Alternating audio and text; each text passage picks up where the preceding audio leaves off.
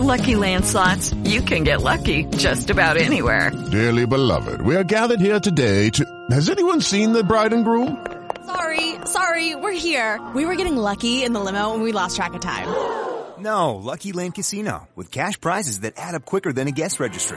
In that case, I pronounce you lucky. Play for free at LuckyLandSlots.com. Daily bonuses are waiting. No purchase necessary. Void where prohibited by law. 18+. Terms and conditions apply. See website for details.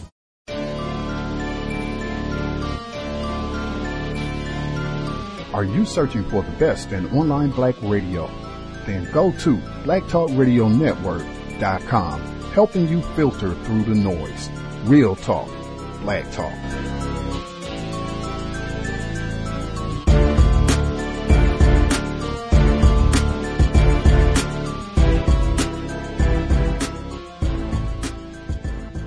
John Brown, his truth is marching on. If we go into any black neighborhood today, whether north, south, midwest, or west, and ask the question, which 3 white men are most admired, I'd wager most would answer with perhaps the following. 1, Jesus. 2, John F. Kennedy. And 3, John Brown. I grew up in a project home where my mother had a painting of a blue-eyed Jesus next to a photo of John F. Kennedy on the living room wall. Only after his 1968 assassination did the face of Martin Luther King Jr. get placed in the middle. The point is that in black memory, John Brown holds a treasured place. His example, his sacrifice, and yes, his fight against slavery made him a name that would not be forgotten. That's because blacks know almost instinctively that whites who would put their lives on the line for blacks are rare creatures. Yet whites try their damnedest to forget him. Remember, he's crazy.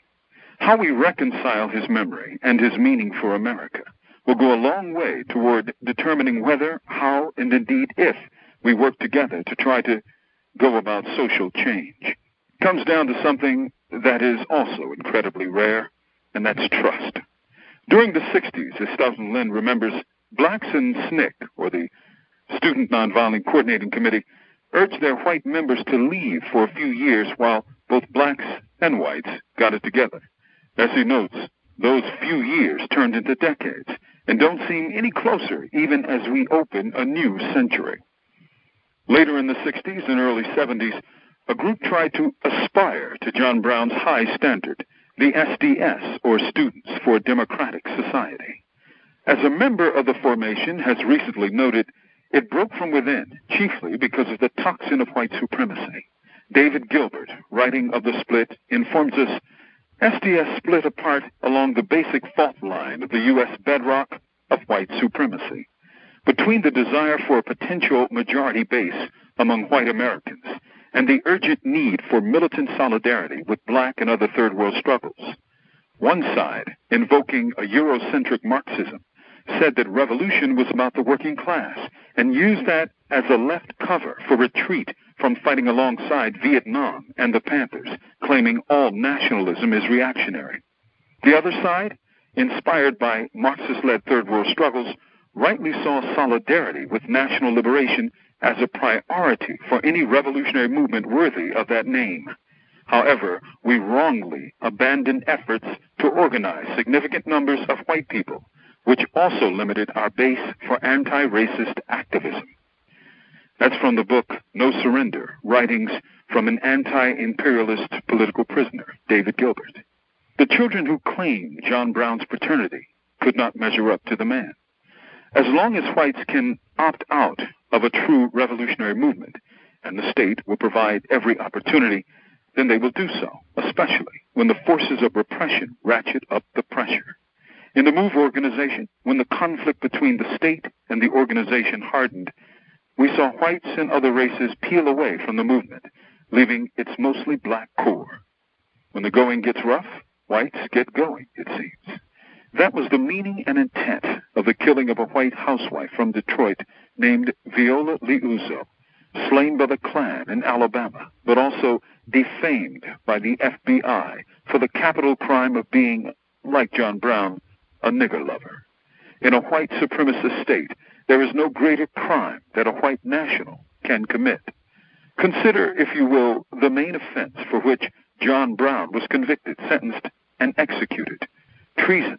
This for a man who fought successfully for the inclusion of an article in the 1858 Chatham Constitution over objection, which forbade any attempt to overthrow any state or the federal government. Brown, in defense of Article 46, argued, "The old flag is good enough for me.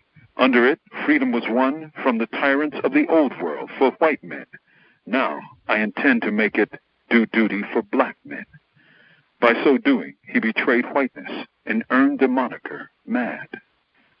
From Death Row, this is Mumia Abu Jamal. These commentaries are produced by Noel Hanrahan for Prison Radio. The Cows. Justice. Gus T. Renegade in for another broadcast, hopefully to share constructive information on the system of racism, white supremacy. Today's date, Thursday, October 30th, 2014. So I have been told. Invest if you think the program is constructive. Racism-notes.blogspot.com. Racism-notes.blogspot.com. Listener supported, counter-racist radio. Thanks for all the folks who have pitched in, supported over the years, almost 6 years on the air, hopefully giving out constructive information. The voice you heard at the top of the program, Mumia Abu Jamal, his commentary on John Brown, as well as some of the other white folks, members of Students for Democratic Society and others who have participated in working against racism, white supremacy, allegedly. Thought that would be a fitting way to begin the program for today. We'll see if it relates. This broadcast, I think, if you have been listening for at least a few months, towards the end of the summer, they did a segment on public radio just talking about Ann Braden, and I had not heard her name before. And I say all the time, hey, I'm not an expert on racism, but I didn't know anything about her, what she did, nothing. And I always think it is fascinating to study white outliers, that is, white people who function, talk as if they are not in support of racism, white supremacy. They tend to be pretty rare. And I think it can be fascinating. I think, in fact, it can reveal a lot about what it means to be a white person, and something that I say pretty regularly, that if you are a white person, you cannot be ignorant about racism, because white people, other white people, will let you know when you have made an error. And I think the subject for today's broadcast, that will be readily apparent. But as I started digging on Ann Braden to find out who was this white woman who is revered, and you can see photos. If you look online, you'll see her with Rosa Parks and Dr. Martin Luther King Jr., Fred Shuttlesworth. I mean, it's quite impressive. Angela Davis, Dr. Cornel West, lots of them, Dr. Angela Davis as well. You'll see her with a lot of black people who are internationally known for their efforts against racism, white supremacy. You can read more about Ann Braden and how she made these connections in the book we're going to discuss today, Subversive Southerner, Ann Braden and the Struggle for Racial Justice in the Cold War. Privileged to have on the program the author of that text.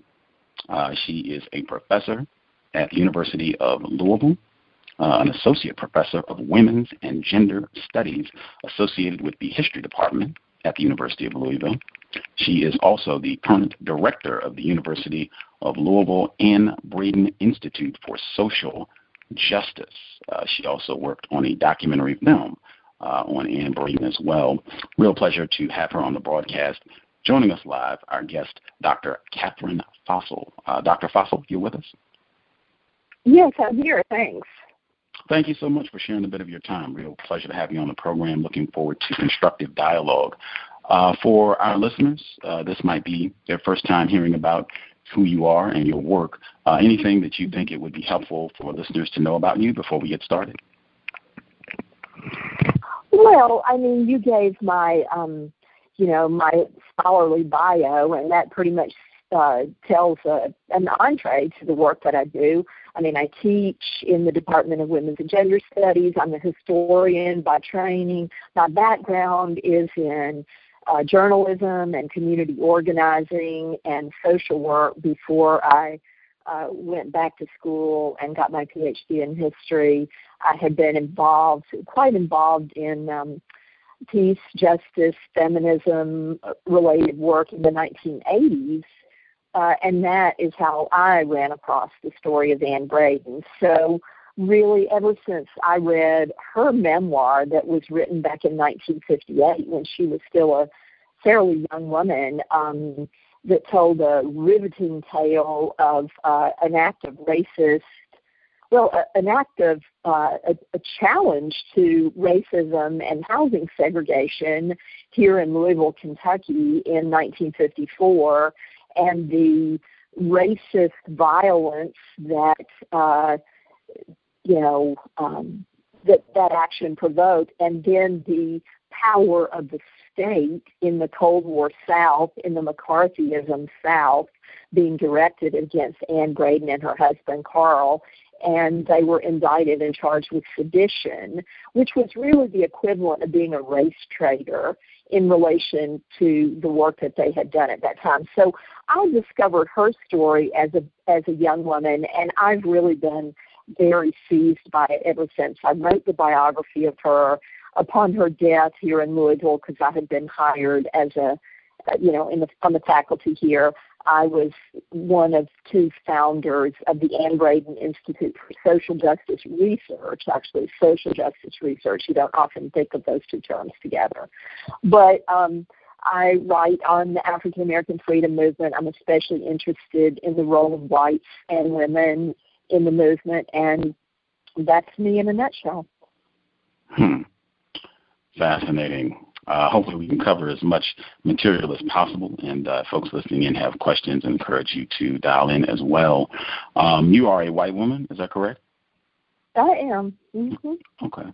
From Georgia, raised in Georgia, came of age during the battles over school desegregation, started school in the 1960s, and was caught in those battles in my teenage years, and really wasn't involved, was too young to get involved, but was always really troubled by, the kind of racial hierarchy I grew up with, and really inspired when I discovered that, in fact, there were whites that had opposed that hierarchy earlier in history as well, and Anne Braden being a leading example, although, as you point out, she's not well known still today. It's not like my book, got, that widely publicized. So it's still a chore to really get that story known, and I think it is a powerful and important story.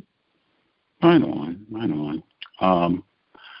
What you call the racial hierarchy, I think most accurately is, I think Anne Braden used the term white supremacy, and I say specifically the system of racism, white supremacy. I use those two terms as synonyms, racism and white supremacy, and the definition I use is as follows: a global system of people who classify themselves as white and are dedicated to abusing and or subjugating everyone in the known universe whom they classify as not white.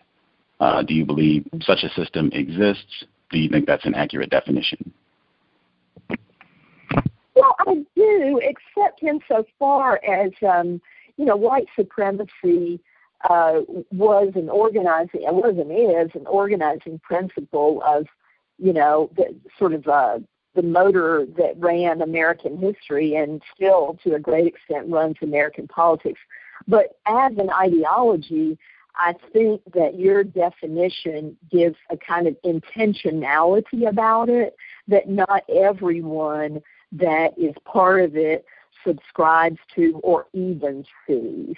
And in fact, I think it's actually more insidious by virtue of, Angela Davis once said to me that, ideology, how we see ideology is like, does a fish understand water? It's just part of what we breathe and are. And so I think that for many whites, myself included, coming to see the reality of white supremacy is a process, and there are a lot of institutions that actually obscure you from, being clear on that process. So I think it's what you say, and it's like at its most intentional, but there's an almost invisible aspect to it too, that it's, people like Anne Braden, her story, I think, helps to bring that into focus. Okay. And hopefully we can have some pushback on the book and views, because that's something that I vehemently disagree with.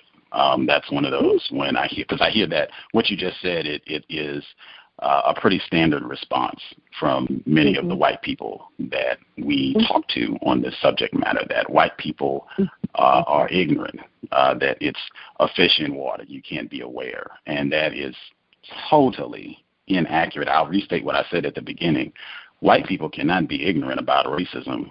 If you are a white person and you violate the codes of how you are supposed to conduct yourself as a white man, white woman, other white people will let you know, which is exactly what happened with Anne Braden. You do something that you are not supposed to do as a white person, other white people will let you know immediately, sometimes, and in very clear terms, so that you know exactly what it is that you did that you are not supposed to do, and that there will be consequences if you continue to do.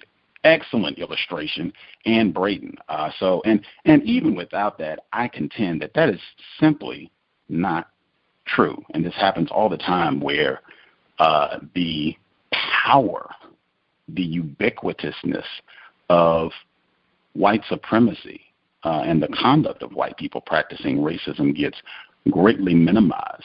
And I can also make one final quick point, that what you just said about it being invisible and all of that, I've said consistently this is kind of a new wrinkle in the way that, and I suspect this just could be an act of racism to kind of obscure and not be accurate when we talk about what racism, white supremacy is. But it would have been impossible to say that just 50 years ago, right? If we, during Anne Braden's heyday, to say that this is invisible, right? I mean, that would make no sense at all. That only works in a more refined era where you don't have signs up, you don't have sundown towns, you don't have white people running around willy-nilly calling black people nigger every 5 minutes. That even gets brought up in this book. So to me, it's just not logical, that presentation, and I think I could use the life and times of Anne Braden to make my point. But the core of it, white people are not ignorant. This is not a case of they need to be informed or taught about racism. And that's not even relevant, really, at the end of the day. I just think it's important for new listeners. And I haven't seen any evidence that once white people, and I also get this directly from the book, I haven't really seen any evidence that once white people get this information, they're going to stop practicing racism. I think Anne Braden had even come to that conclusion, that people in power generally do not voluntarily just decide to practice justice. No, I would agree with you there, definitely. Okay. The first part is really where the agreement should be at, because that's just totally inaccurate and should be challenged every time, that the problem is that white people are ignorant. I guess to kind of get in this, because I think some of these differences will be highlighted as we move through the book, just a quick synopsis, because we'll get into the details of some of the things that she did specifically during the 50s, 60s, her interactions, the Wade house purchase. But what can you kind of give our listeners kind of a quick synopsis of her life up until she gets active and starts saying, hey, racism is a problem and I should be doing something about this? Oh, sure. Well, she did come to that realization as a very young woman in her early 20s. But up until that time, I mean, she was born here in Louisville, Kentucky, raised in Alabama, born in the 20s, raised in the 30s, in an environment and by parents who not only did not question segregation, but as you say, thought very openly that's the way it should be, and really wasn't aware that there was a serious challenge to segregation, because that was the way that she understood it at first. All through high school, college, began to see the shape of that challenge in college, because she went to college during the exact 4 years of World War II, and the whole rhetoric about fascism sort of exposed at least the ugly edges of racism, if not the whole system, to a lot of people that hadn't thought that way before. So she began to see that there were challenges. But she was a very devout Christian, so she was always very troubled by injustice of any kind. And then when she came to Louisville to work as a young reporter here in her early 20s, she began to meet people who were more on the left, who were socialists, who were communists, who were kind of left-wing trade unionists, and that was the portion that was sort of the wing of the civil rights movement that she got introduced to. Now, she also was aware of the more liberal wing, the NAACP. She was just assigned by chance to cover the lawsuit that ended up desegregating the University of Kentucky in the late 40s. So there were a lot of forces coming together. You know, that was a moment in American history that we, I think today, most people don't know how, you know, there were sort of two ways to go at that point. But that at the end of World War II was a kind of progressive high watermark in many ways, both for, you know, the struggle against racism and definitely the struggle for organized labor and economic justice. And she began to meet those people and began to know African Americans as equals for the first time. And that it was really that caused her to sort of turn her life around. And a process she always called turning myself inside out and upside down, and really renouncing the values that she had only really begun to question throughout college. You write, this is on page 72, talking about part of this realization about what it means to be white and the system of white supremacy, her experience in the courtrooms in Alabama. This is kind of midway down the page on 72. Her 1958 memoir described it thus: in covering the Birmingham courthouse, I soon learned that there were two kinds of justice, one for whites and one for Negroes. If a Negro killed a white man, that was a capital crime. If a white man killed a Negro, there were usually extenuating circumstances, if not outright justification. If a Negro killed a Negro, that was just a nigger murder, worth at most a year or so in prison. If a white man took advantage of a Negro woman, it never reached the courts. If a Negro so much as looked at a white woman in a way she thought improper, that was assault with intent to rape. Over the door of the Birmingham courthouse are inscribed the words of Thomas Jefferson: equal and exact justice to all men of whatever state or persuasion. I read it every morning when I went to work until finally I began looking the other way as I entered the building. Those are all her words from her autobiography. You write, just continuing, how narrow her angle of vision may have been once race compared to what it became later, and could not ignore the rigid racial apartheid in Birmingham, especially the blatant miscarriages of justice she observed in court, and the way most whites turned their backs on them. In that context, Jefferson's words began to make her literally sick to her stomach, and she had a hard time maintaining emotional distance from what was going on in front of her. I'll stop right there. When I read that text, the first thing I said was, I wonder what opinion she had of Thomas Jefferson before this. Slave-owning rapist Thomas Jefferson. What was her original thoughts about this guy? Why this would now all of a sudden be revolting to see this. That's number one. I also thought that was so stark because that really further makes my point, that white people are not ignorant. I think she said, and you just quoted, that you could not ignore the injustice that was being played out on a daily basis. She says that explicitly, and I agree 1,000%. And this continues today. Exactly what she laid out is ongoing.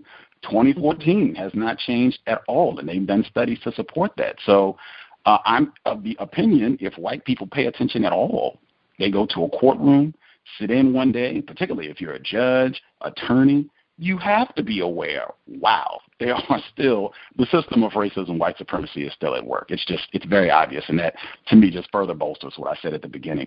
I was going to go to her parents, but did you want to respond? Well, I guess what I wanted to say is that, she used to always liken her whole process of sort of coming to awareness of this as like a photo, like in the developing fluid becoming clear. Like she had always known there was something wrong, but she didn't know quite what it was. So probably her attention was directed to other aspects of Thomas Jefferson in the earlier years of her education when she wasn't, her eyes weren't fully open to this. But it's one thing I wanted to say is that even though she did have that reaction in her first job in Alabama as a newspaper reporter, her impulse at that point was to run away. It was not to try to do battle with racial injustice. It was more to run away and pursue her newspaper career outside of Birmingham, so to speak. But it was really only upon coming to Louisville and meeting these key people that had such a profound influence on her that she really became an activist, that she really joined her life to what she always called the other America, which is like those, people of color and whites that have always throughout American history worked against the grain, worked to destabilize and topple that system of white supremacy. And not just white supremacy, but imperialism, war, injustice, etc. Mm-hmm. I have major concerns about works like these for some of the reasons that you just pointed out when you were talking about her and Braden being influenced by the black people and white people who worked against the system of white supremacy. And I feel that, as I said, it's very important to speak accurately, honestly, about racism, white supremacy, and to be accurate about what it means to be a white person. And I think to me, it's obvious that there simply have not been large numbers of white people, significant numbers of white people working against racism, that is just not accurate. And I think we incorrectly are given that impression frequently, where people will cite John Brown or Dr. Peggy McIntosh, Jane Elliott, Tim Wise, Andrew Goodman, Michael Schwerner, Viola Louisa. They will cite all these people as though there have been millions, billions of quote-unquote good, well-intentioned white people, and that is absolutely not true. In fact, in my opinion, it obscures the truth that typically what you can expect from white people to varying degrees is Ann Braden's dad. And this is on page 64, and you can let me know if that's accurate or not, but I think this book bolsters what I'm saying. This is on page 64. Some of this, and you do quote a lot from Ann Braden interviews, her book, and all that, so you really get a flavor. You get to hear her voice directly. So this starts off you, and then it goes into Ann Braden's own words. When Ann wrote about the family conflict in her 1958 memoir, she told of a troubling conversation with a Southern white man of a generation older than mine. What she did not say was that the man was her father, a fact she did not wish to reveal during his lifetime. Their confrontation gives eloquent testimony to the beginnings of her journey far from the Southern traditions of her upbringing. As Ann described it in her book, Gambrel McCarty was infuriated that I, a Southern girl, supposedly well-bred, could express such treason support for a federal anti-lynching law. Suddenly, in the heat of the argument, he said, "We ought to have a good lynching every once in a while to keep the nigger in his place." I was speechless. I could not believe what I had heard. To the day I die, I think I will hear those words ringing in my ears. A moment later, when he was calmer, he regretted what he had said. I still have doubts that this particular man would ever himself join a lynch mob, but in a very profound sense, he meant exactly what he had said. A gentle, apparently civilized man, he had already committed murder in his heart and mind. I thought to myself then, and have often wondered since, what could segregation ever do to the Negro as terrible as the thing it has done to this white man? I'll stop there. Is that an accurate statement to say that under the system of racism, white supremacy, which you generally can expect from white people, males and females, is to varying degrees what she talks about with her father here? Well, I think, there's a continuum, but yes, I think that that is a very consistent thread, and many people that have held and still hold the reins of power in this country, have felt that way. They might not put it that way today, but they would put it in racism would not. Very few people would say that we need to have a lynching, but they would make other excuses. So yes, I do agree with you. And I was not saying, and I certainly don't think Anne would ever say that it was millions and billions, certainly not of whites, but only that there has been a small core of committed people, whites, and an obviously much larger number of blacks, so not all blacks either, even in American history, that have really dedicated themselves to ending this evil. Not that those are the masses, but that there have been, always African Americans leading that struggle, and always a small core of whites who committed themselves along with them. Not the masses, not by any stretch of the imagination, that we wish it would be. I'm going to respond by reading directly from Miss Braden. This is on page 218. She writes, this starts off you and then it goes to her, and use the power of the printed word as effectively as her small venue would allow. When she featured a community action in The Patriot, she sent multiple copies of that issue to the locals. This is Anne Braden's words. Somebody's struggle is more real if they see it in print. Mm-hmm. We probably overplayed when whites spoke up and did something, but we wanted to point that out. We wrote a lot, obviously, about black struggles, but if whites were doing anything, we said so. Once they saw something in print and realized it was significant enough for somebody to notice, that made it more likely they could keep struggling. I feel like just that sort of commentary, in my opinion, it obscures the truth of the matter. I keep emphasizing that. Most of the people say consistently, we need to have conversation on racism. The value of that conversation would have to be that we're being honest, we're being accurate when we talk about racism. And in my view, when we overplay the significance of these white people who allegedly worked against racism, and I have to continue to assert allegedly, because, and I would love to have been able to ask Anne Braden some of these questions to see, okay, you say you're a white person that is down to help, like, do you think it would be accurate for non-white people to be suspicious of every white person and to think that this white person is probably a racist, to see what she would say, even of her, to see what she would say? Since I can't ask her, I'll ask you. Do you think it's logical for non-white people to be suspicious of any and every white person? Absolutely. Okay. Absolutely. Including you? I think that's a natural human reaction. And I've heard Anne address this question, and I think what she would say is that, that she herself, as much as she was, I think, a very rare sort of leading edge white person in this regard, that no white person ever rids themselves entirely of the toxin of racism. That it's something that you have to keep struggling to do. Yeah. And even in my opinion, I think that could be an act of racism, because it ends up being diluted, where white people just don't speak honestly in terms of their involvement, their participation in keeping this system of racism, white supremacy going. Like that final sentence that I read where she was talking about her dad, where he's saying, yeah, it's good to have a lynching every now and then to kill a black person, where she gets to the end and she says, what could segregation ever do to the Negro as terrible as the thing it has done to the white man?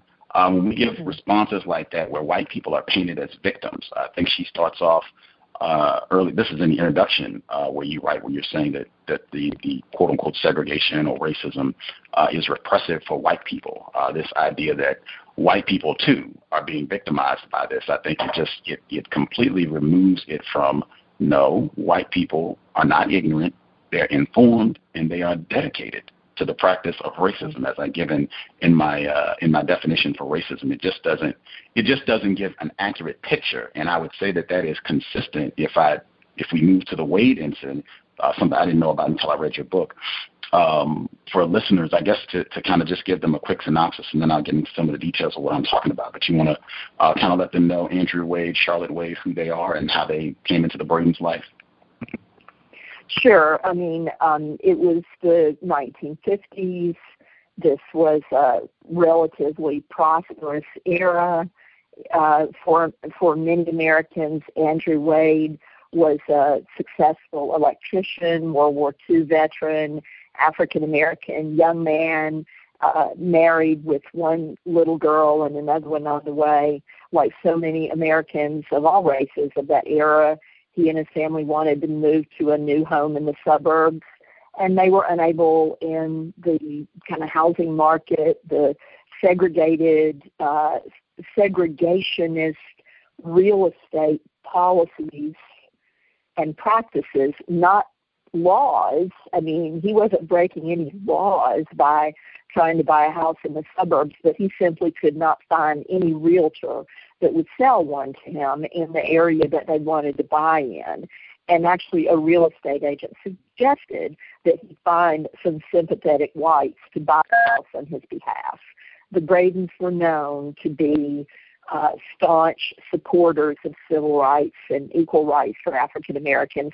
He really didn't know the Bradens very well, but he approached them and asked them if they would act as the fronts for him and his family to purchase a new home in the suburbs. In 1954, the Bradens did not feel that they could do anything but say yes. If these were their convictions, they had to put their, actions where their words were.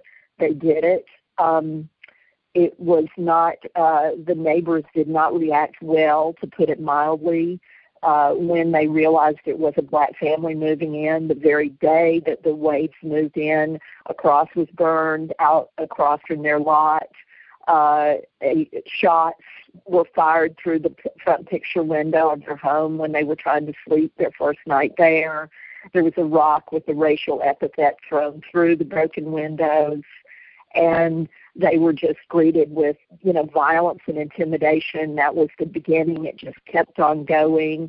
The newspapers, the politicians were critical of the Bradens for forcing an issue like this. It was a very bad situation, and 6 weeks later, that house was dynamited. This is on page 139. Once approached, Ann and Carl felt a moral imperative to agree to Andrew Wade's request for help. The response was, as Ann characterized it, automatic. She wrote of their moment of decision that any other answer would have been unthinkable.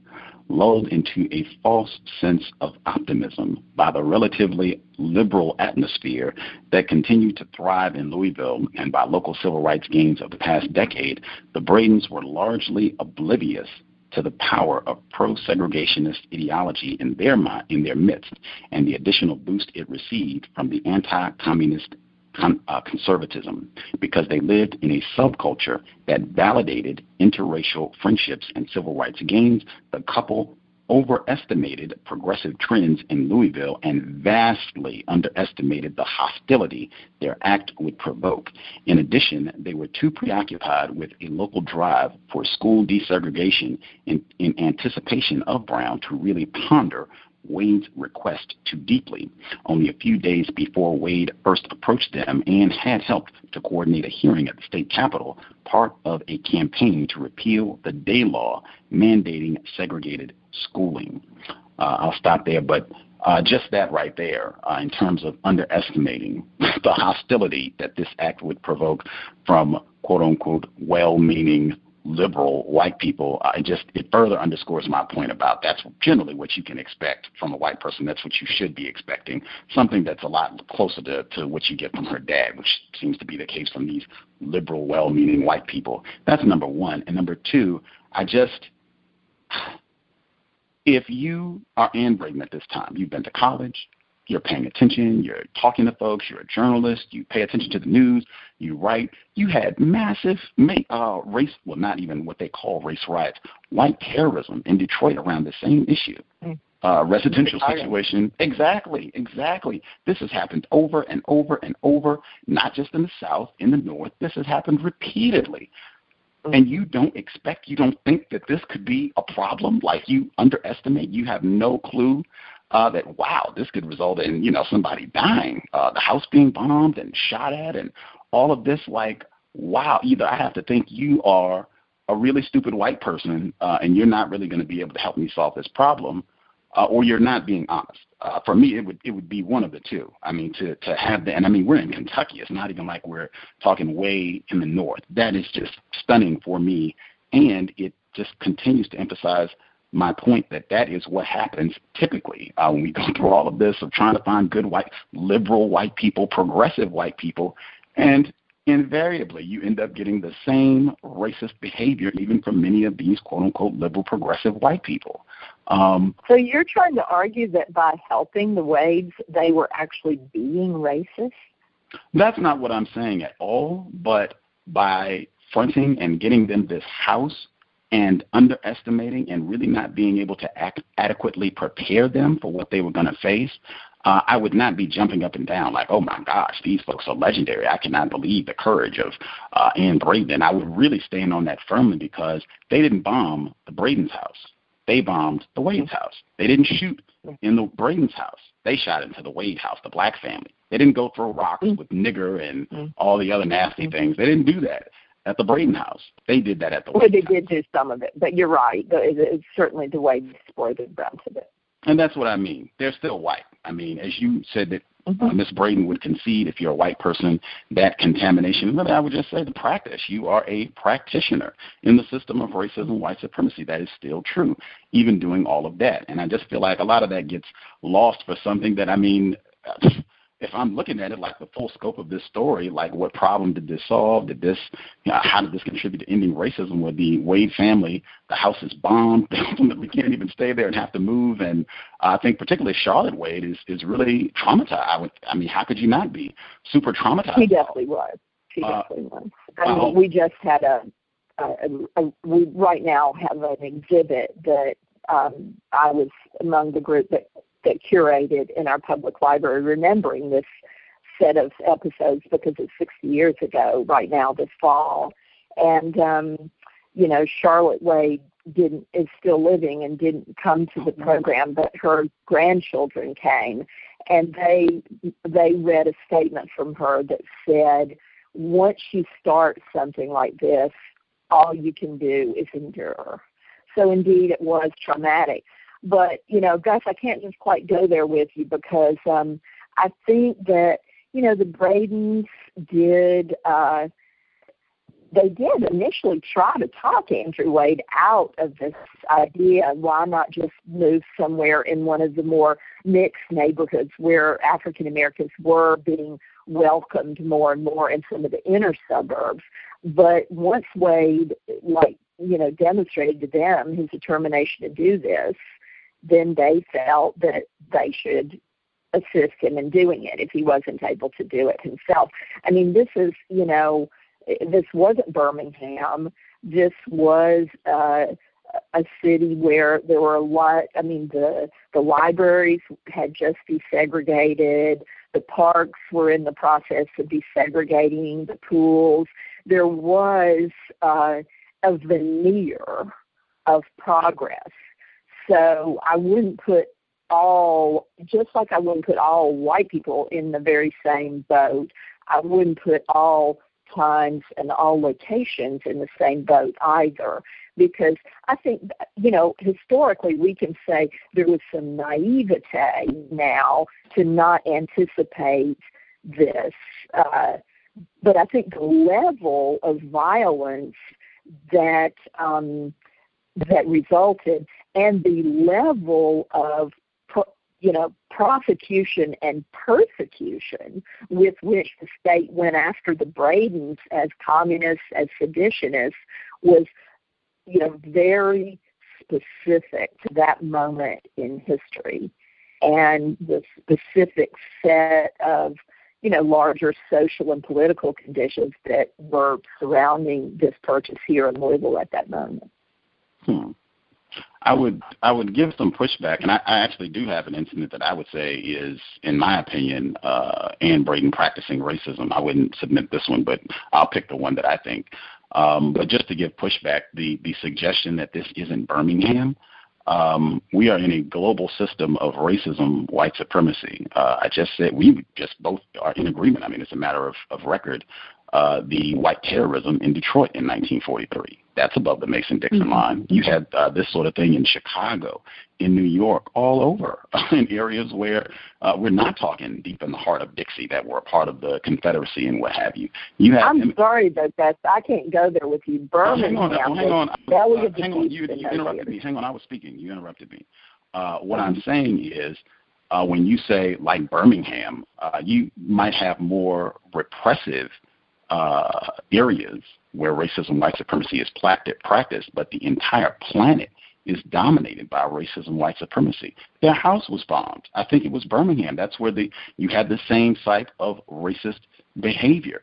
These sort of things can happen anywhere under the system of racism, white supremacy. Now, yes, maybe it might be more prevalent where you have this sort of conduct in Birmingham, but this is pretty typical in terms of the response that you get from white people when they are upset about how racism, or if they are feeling that their power as white people is being compromised, particularly around this housing issue. You see this replayed in Chicago a decade later with Dr. King and the violence he faced in Cicero. And if you want to talk about just bombing in general in terms of the way that white people responded to the Bradens for a violation of their code as being white people, white man, white woman, with her husband Carl Braden.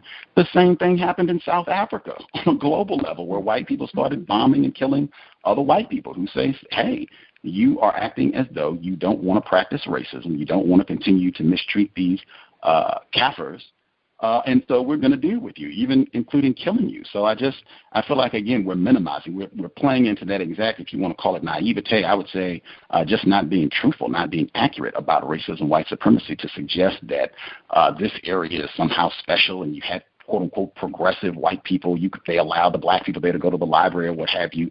We're still in the system of racism, white supremacy, and the white people, they demonstrated what I said. They bombed the house, they shot up the house, they did exactly what white people have done in many of these other areas. So, just to give my view about it, I could be inaccurate. I'm sure people have a different perspective on how they read that part of the text.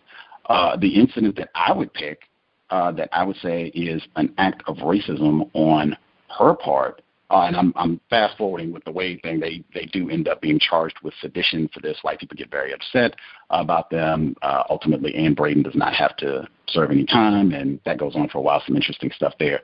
But I'm fast forwarding to the incident where they have been charged again. Her husband, Carl Braden, is in prison, and Ann Braden, she wants Dr. King to put his name on her petition to help get him out of prison. I'm skipping forward. This is on page, let's see which one I want to use. This is on page 216. I don't have the book in front of me. Oh, it's all good. I'm gonna read it. Wait a minute. Not 216, 273. I'm skipping forward a little bit. Okay. 273. The first step in Braden's fight-back strategy was to mount support for Carl's clemency petition, which Ann had undertaken even before he went into prison. On her way back from California, she stopped in Atlanta to ask King to initiate the petition. Ann knew that King's leadership would bring more signers aboard than she could otherwise hope for. This is her words now. Martin had heard about the decision because it had been in the news, and he was commiserating with me. He said, "What can I do for you?" And I said, "I want you to initiate a clemency petition for Carl." When I say that now, it doesn't sound like much to ask, but I knew when I said it, and he did too, that it was a big request. People were afraid of the House on Un-American Activities Committee and afraid of people who had been condemned by the HUAC. He looked at me and kind of laughed, and he said, well, and she goes on to talk about how there was absolutely nothing to be gained from him doing this. If anything, it could cause him more problems. In my view, her being a white person, putting this black person, Dr. King, who at this point is already well known, and death threats, the FBI is hounding him with their COINTELPRO operation, which you reference in the book, to ask this black person to subject himself to possibly more trouble to help out her and her white husband when you had black people going to jail every day in massive numbers for working against racism. In my opinion, that is a major act of racism. And I think she knew what she was doing, that this is no way, shape, or form going to help Dr. King. If anything, this is just going to make more problems for him. Well, it's certainly an interesting take on that. I think that the one thing that, I think you make a good point, honestly. And yet, I think in the climate that was so widespread in the American South in those years, to lift up just the right to dissent was really an important battle for others, black and white, not just the Bradens. And so I think that it ended up, having a positive, it didn't get Carl clemency, okay, but I think it ended up being just one action that lifted up the right to dissent generally, which was very, very repressed in the South in those years. So that was holding back the struggles for justice that were going on more broadly. So I think it cuts both ways. I see your point, though. I do. Okay.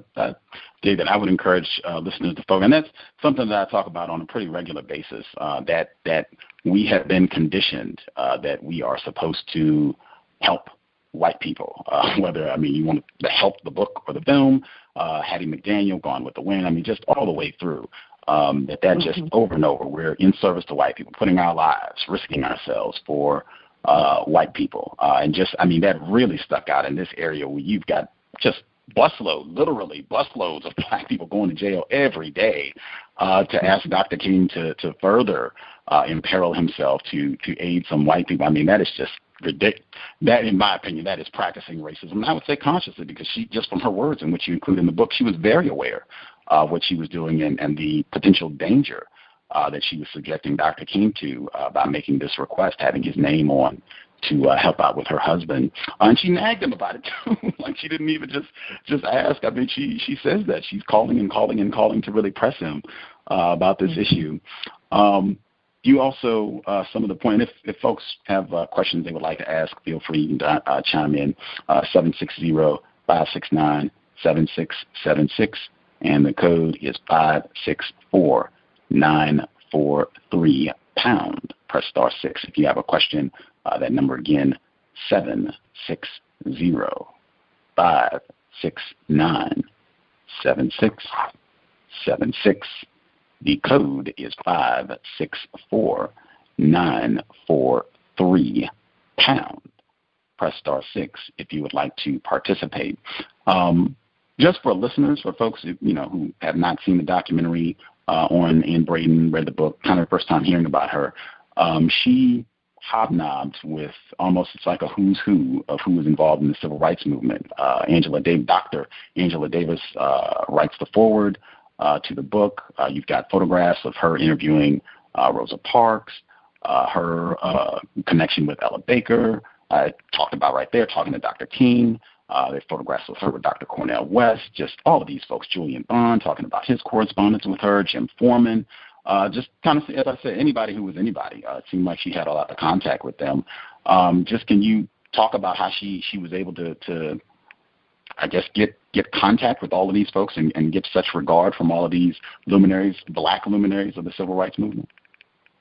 Well, I mean, I think that she distinguished herself through her willingness to, to like go to the wall in the battle against racism, both here in Louisville in that case, and then again and again fighting for the right to dissent at a time when blacks, but also whites, were hugely intimidated and harassed into silence in the 1950s, but also then when the civil rights movement sort of gave birth to the anti-Vietnam War movement, the women's movement, the environmental movement, the nuclear freeze movement, all those movements of the 60s, 70s, and 80s, that she always brought the focus back to the struggle against white supremacy, that she never really just immersed herself in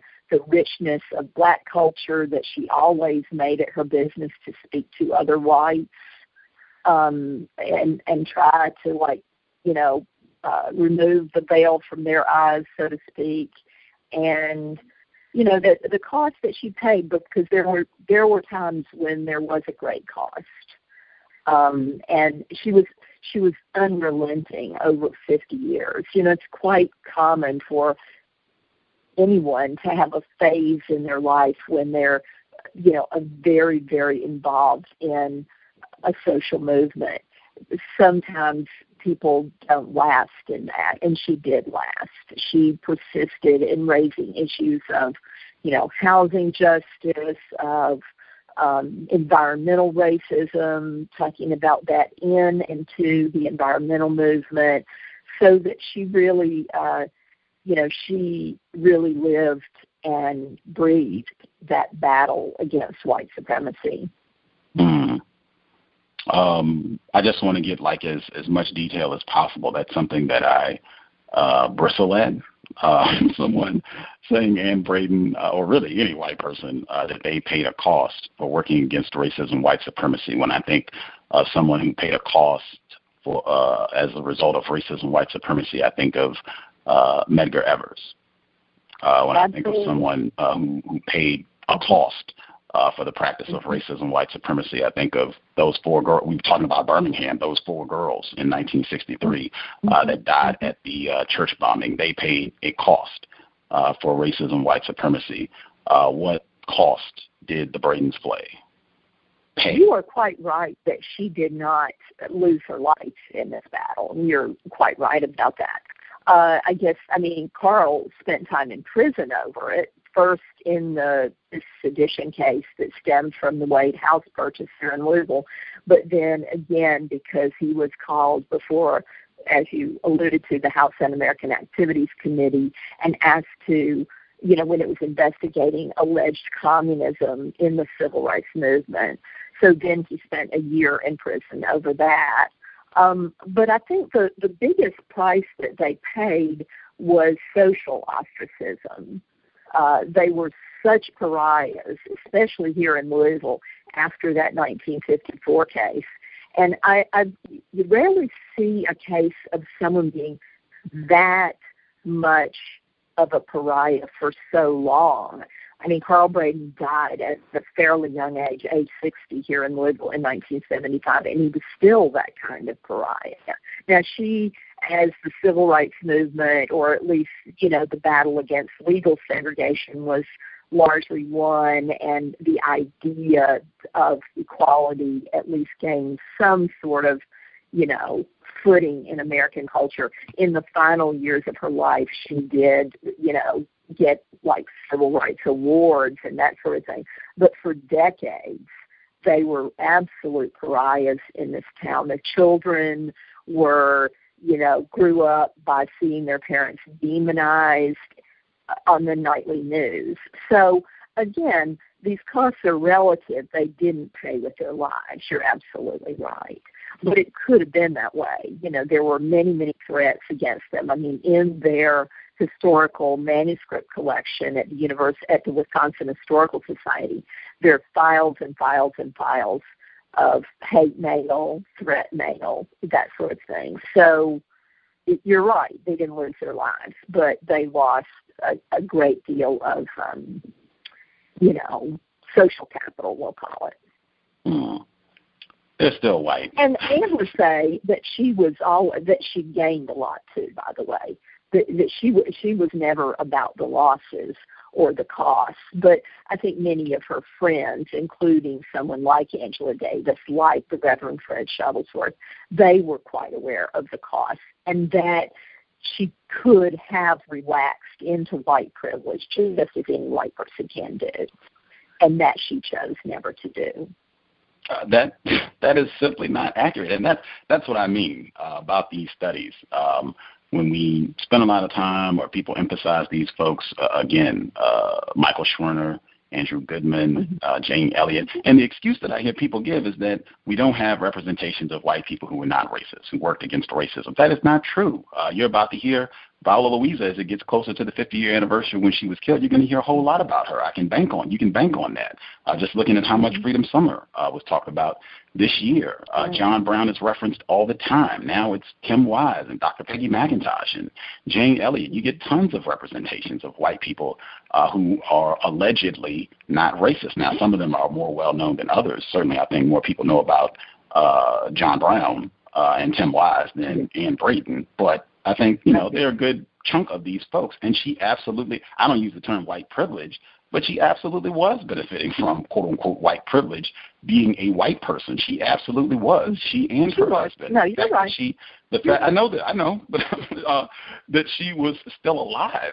The fact that she didn't end up like Mumia Abu-Jamal, a fellow journalist who also talks about racism, white supremacy. You talk in your book, the COINTELPRO program. You say in your book the people that they went after most viciously, most savagely, was people like Dr. King, Assata Shakur, black people who were working against racism, not these handful of white people like Ann Braden and her husband who allege to have been working against racism. We had William Ayers on the program, Students for Democratic Society, talking about that.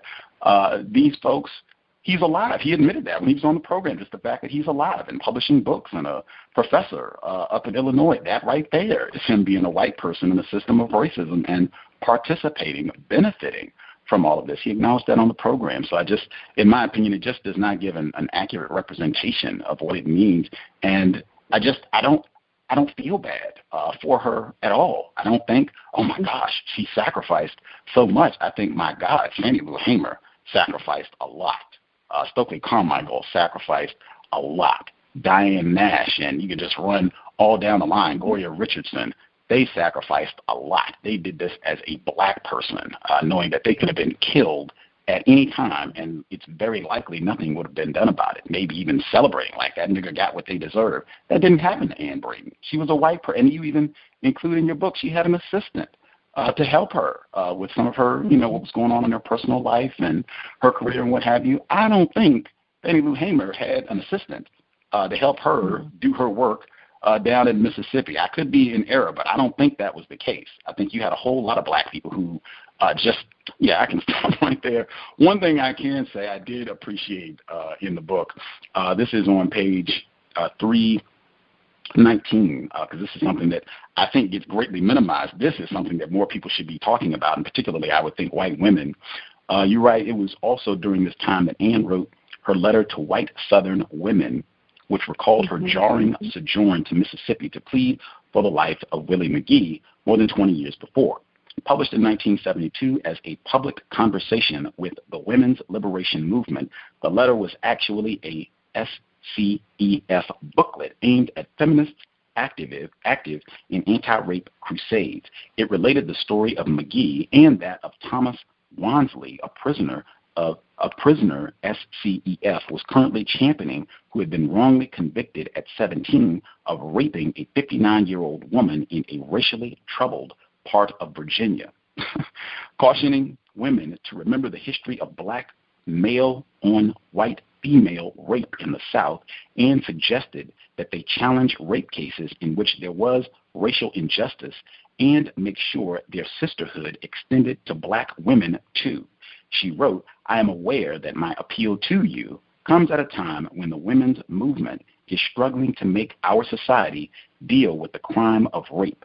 My position is not at odds with this struggle, It is simply another dimension. For the fact is that rape has traditionally been considered a crime in the South if the woman was white and the accused black, but it has not been seen as a crime and is not now if the woman is black.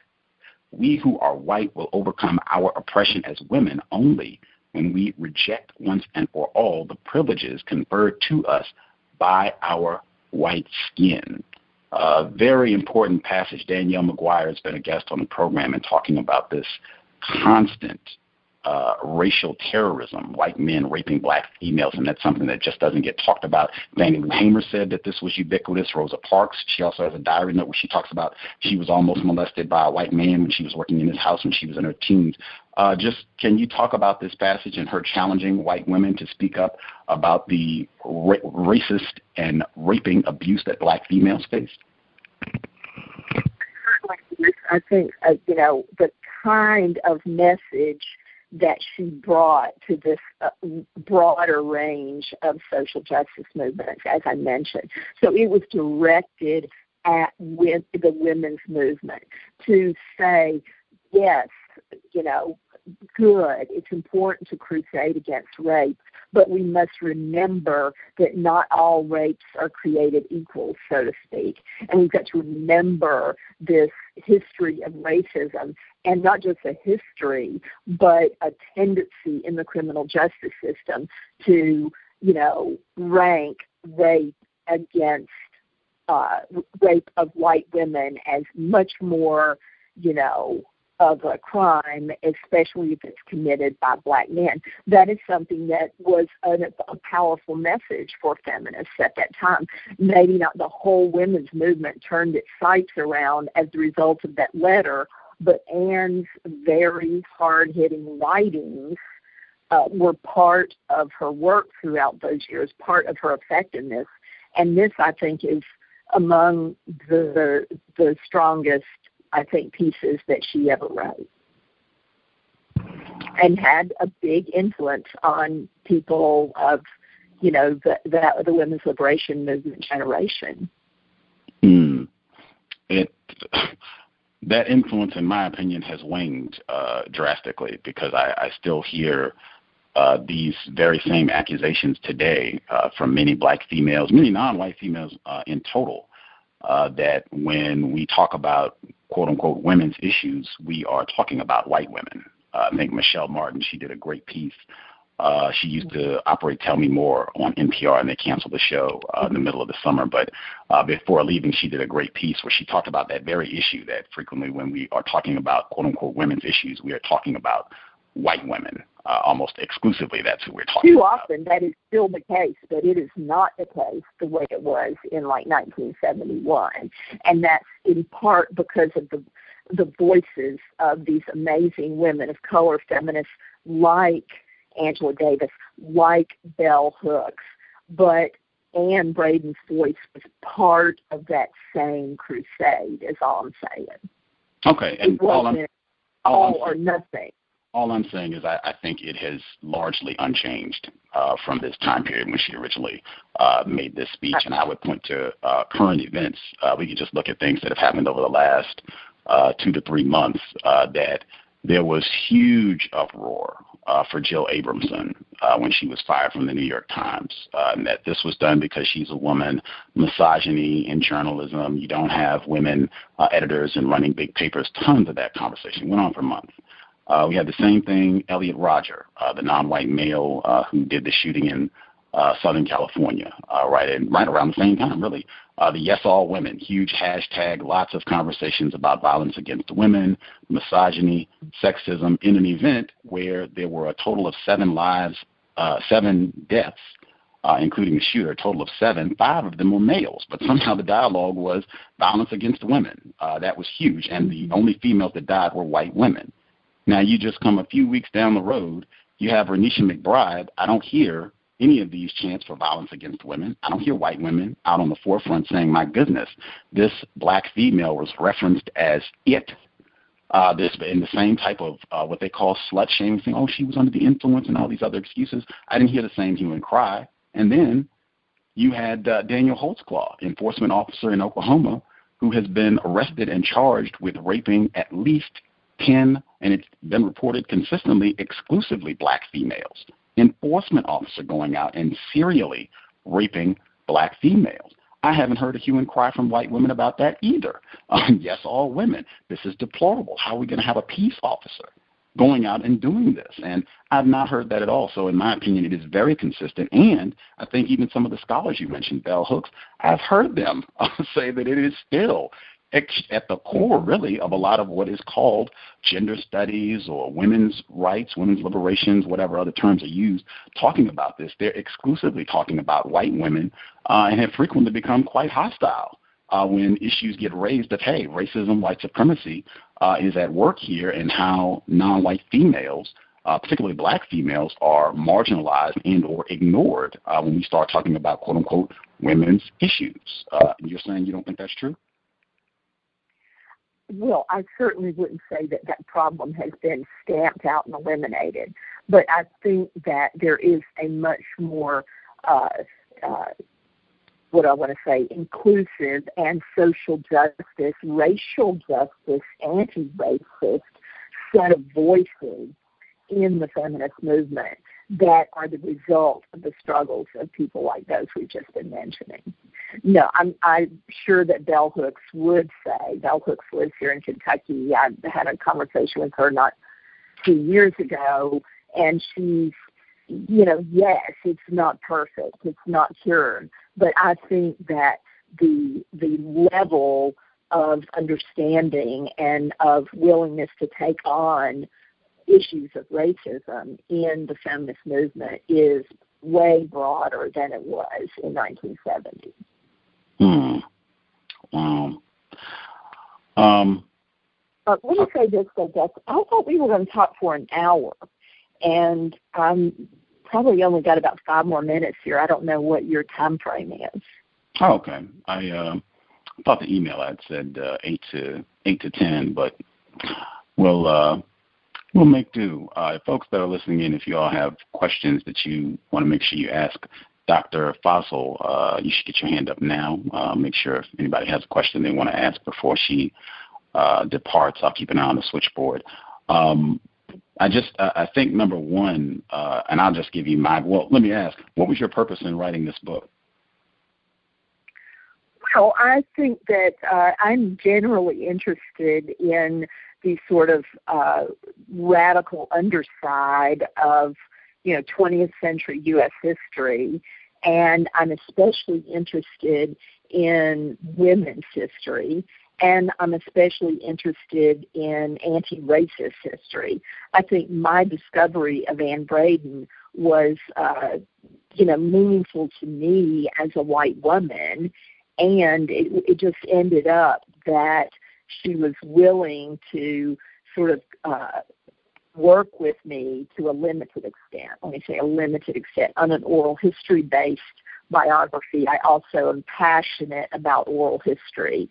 So my purpose in writing the book was to really, underscore that there is this sort of history of anti-racist radicalism that is white and black and in the Deep South and across the nation.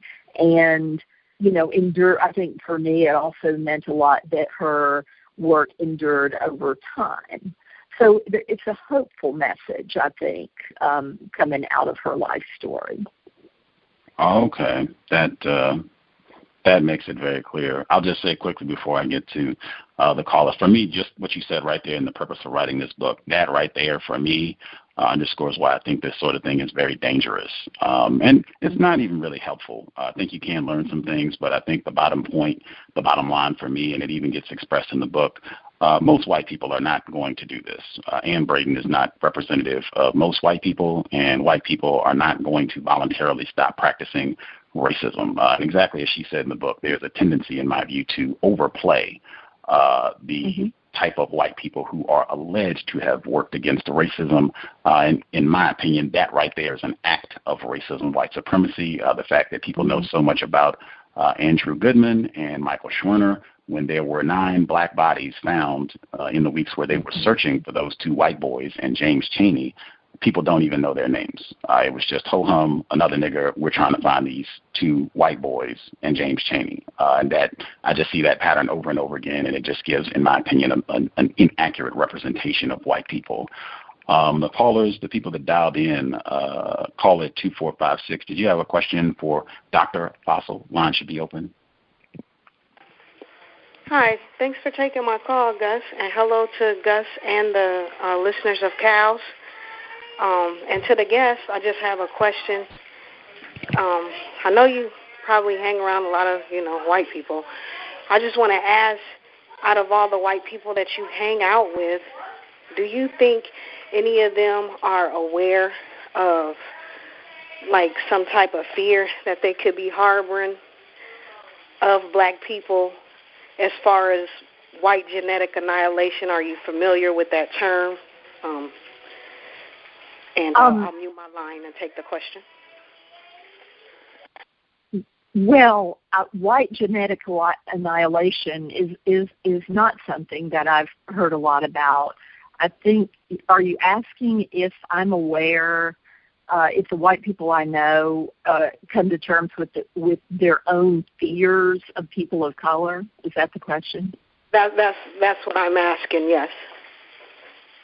Well, I think any white person who is going to be thinking seriously about racism as a system, the power that it holds in American culture, has got to come to terms with that. Yes, I think, a lot of people that are involved in groups like, Showing Up for Racial Justice, which is a white-led or anti-racist organization, there's a lot of open talk and discussion about that very dynamic. It's a very harmful dynamic, but it's almost inevitable, I think, given our own histories as people. Right on. Okay, well, thank you. Appreciate that. See if we can nab these other 2 callers really quick before you exit. The caller at 5640, did you have a question for Dr. Fosl? Oh, hi. Yes, hi. Good evening, Gus and the callers, and good evening to the guest, Dr. Fosl. Yes. Hi. Kate, please call me Kate. Oh, okay. Well, what happened to Anne Braden at the end of her life? And also, was her husband, did he fight, for social justice for black Americans? Was he as vigorous as she was? And also, too, did they have any offspring? And today, are those offspring, are they also... what are they doing in terms of continuing her legacy for social justice for African Americans? Well, her husband was as committed as she, but he died fairly early relative to her. I mean, she lived 31 years longer than he. He died in 1975. But up until that time, since the late 40s, up until his death in 1975, they were absolutely a team. So when they purchased the Wade home here in Louisville, they acted as a team. When they edited the Southern Patriot newspaper, sort of publicizing civil rights news across the South in the 50s, 60s, early 70s, they worked as a team, absolutely. He was as committed as she. I think that he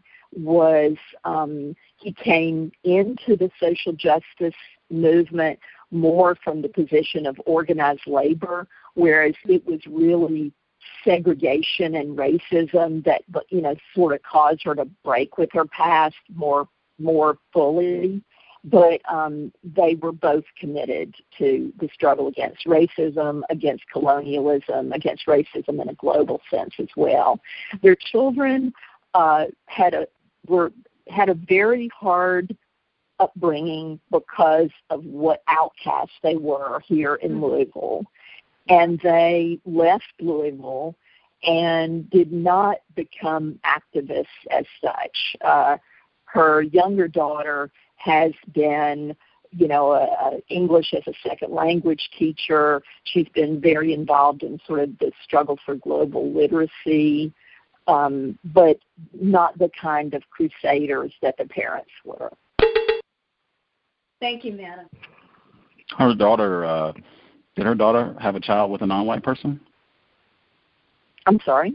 Did her daughter have a child with a non-white person? Yes, her daughter had a biracial family, two children actually. Okay. Has a biracial family and grandchildren now today. Okay. And the last caller at 0673. Did you have a question for Dr. Fosl? Yes. Peace, Gus. Peace to the guests. Thank you for having this show. I have a question. Well, one, let me state, my understanding to the guests is this show, the purpose of the show is to help black people understand the ways of racism and best ways or practices to counter it. I'm wondering, in your book, do you address directly or indirectly the subject of economic equality or reparations? And if not, I would like to hear what your thoughts are on economic justice. Well, I think my book does not really talk about reparations. Anne Braden was, very supportive of reparations. It was not the main issue that she worked on in the latter years of her life when that's become more of a live issue. In terms of economic justice, though, she was always, even in the late 40s, the early civil rights and labor campaigns that she first became politicized through, it was always about economic as well as racial justice. It was really about black and white workers coming together. I think more if you're talking like specifically on reparations, I think reparations is an issue that needs to get a fuller hearing. I think generally I'm a supporter of reparations, but I think it's extremely hard to, it's an issue that hasn't found much traction in American politics, in part because of white supremacy. It dates back, as you know, I'm sure, to the whole concept of 40 acres and a mule and the denial of those kinds of, any kind of reparations at the end of slavery. So I think it is a discussion that needs to happen. I think it's a policy issue that needs to be more at the forefront than it is now. I think there are other creative ways where reparations, we can get closer to reparations than we are right now. But what I would just like to just add to that, my experience is that when I do see Europeans or sort of try to take the banner on of trying to dismantle white supremacy in this North Wilderness of America, my experience has not been where they are trying to amend the disfranchisement of black people. And normally when we do come together, whether it's about jobs or women's pay or something of that sort, it's still the black folks are still on the bottom in those situations. And so I just, it would be interesting for me to learn, and maybe some of the callers to learn, why is it that even when we so-called try to unite for causes, that it's still, we're still at the bottom of the list when it comes to economics of money, buying power. And so, and to me, in one end, there's a picture of that you're out here fighting for a cause for all of us, but in actuality, you're fighting your uncle for just to get a bigger piece of the pie. and the black folks are being pimped and not being able to see the real reality of what's going on. And I think that is another trick of the propaganda of white supremacy, how they play both sides. But it would be interesting if we could have a European that was out there voicing real loud and real strong and real clear that, that the great disparity in economics and buying power. And when I say buying power, I mean purchasing value and power. I know people say that black folks have buying power, but look at the purchasing value of that power. Sneakers are not going to buy,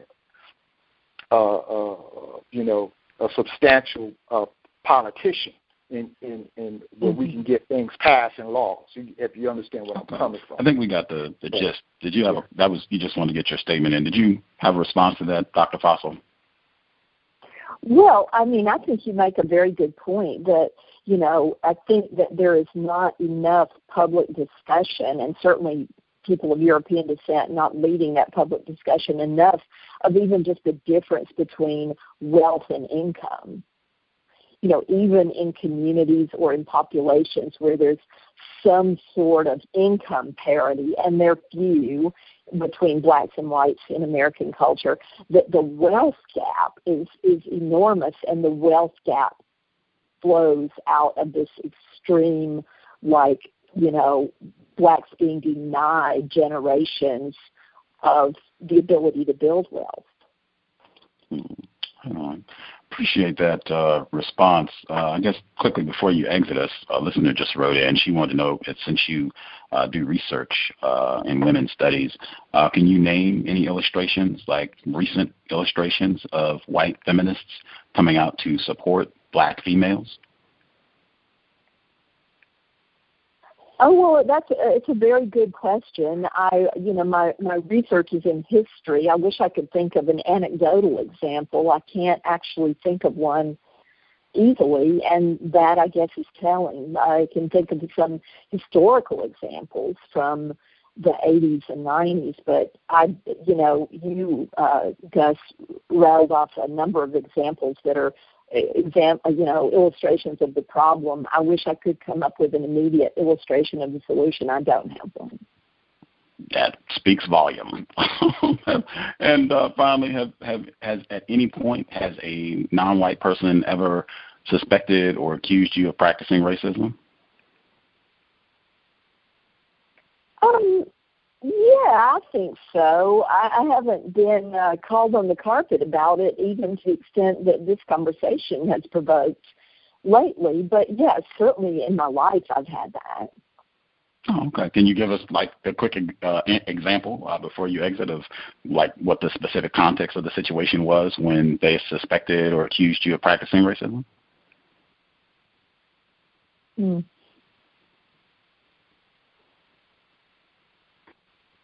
Honestly, I guess I've just gotten a pass in recent years because I can't think of a specific example. I feel that there have been some times that I've been accused of racism, certainly as a younger woman, but I'm sorry that is, a case study is escaping me at the moment. Okay. I mean, I think that what I face more commonly is something that is very fair and more widespread or more overt, is just like, you're not doing enough.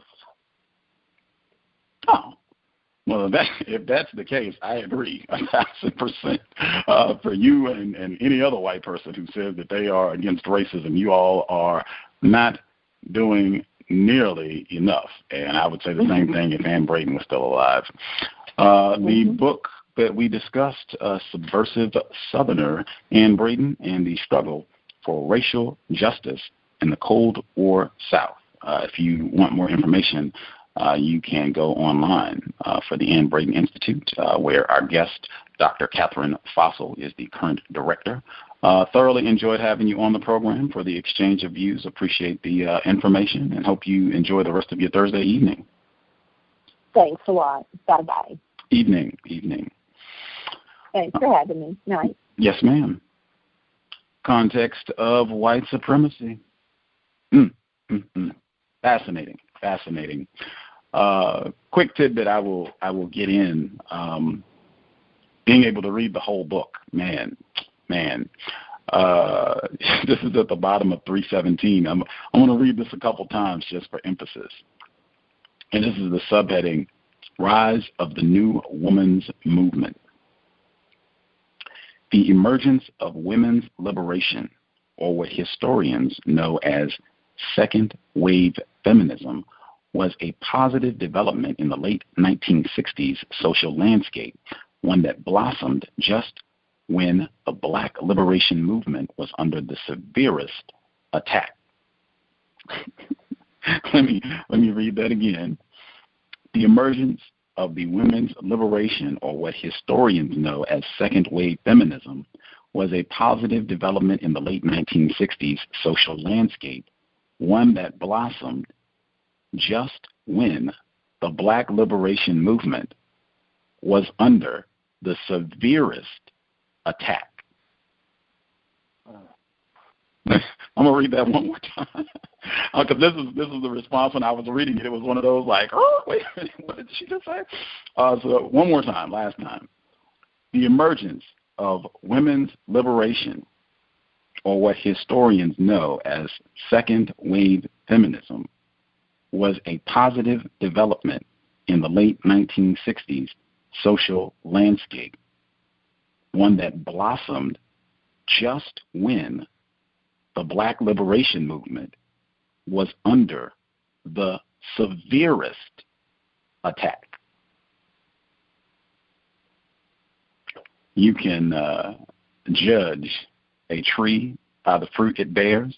I would say you can just think for yourself. If you think the quote-unquote white women's liberation movement, if that was a part of the severe attack on Black liberation in the 1960s and 70s, you can ponder on that for yourself.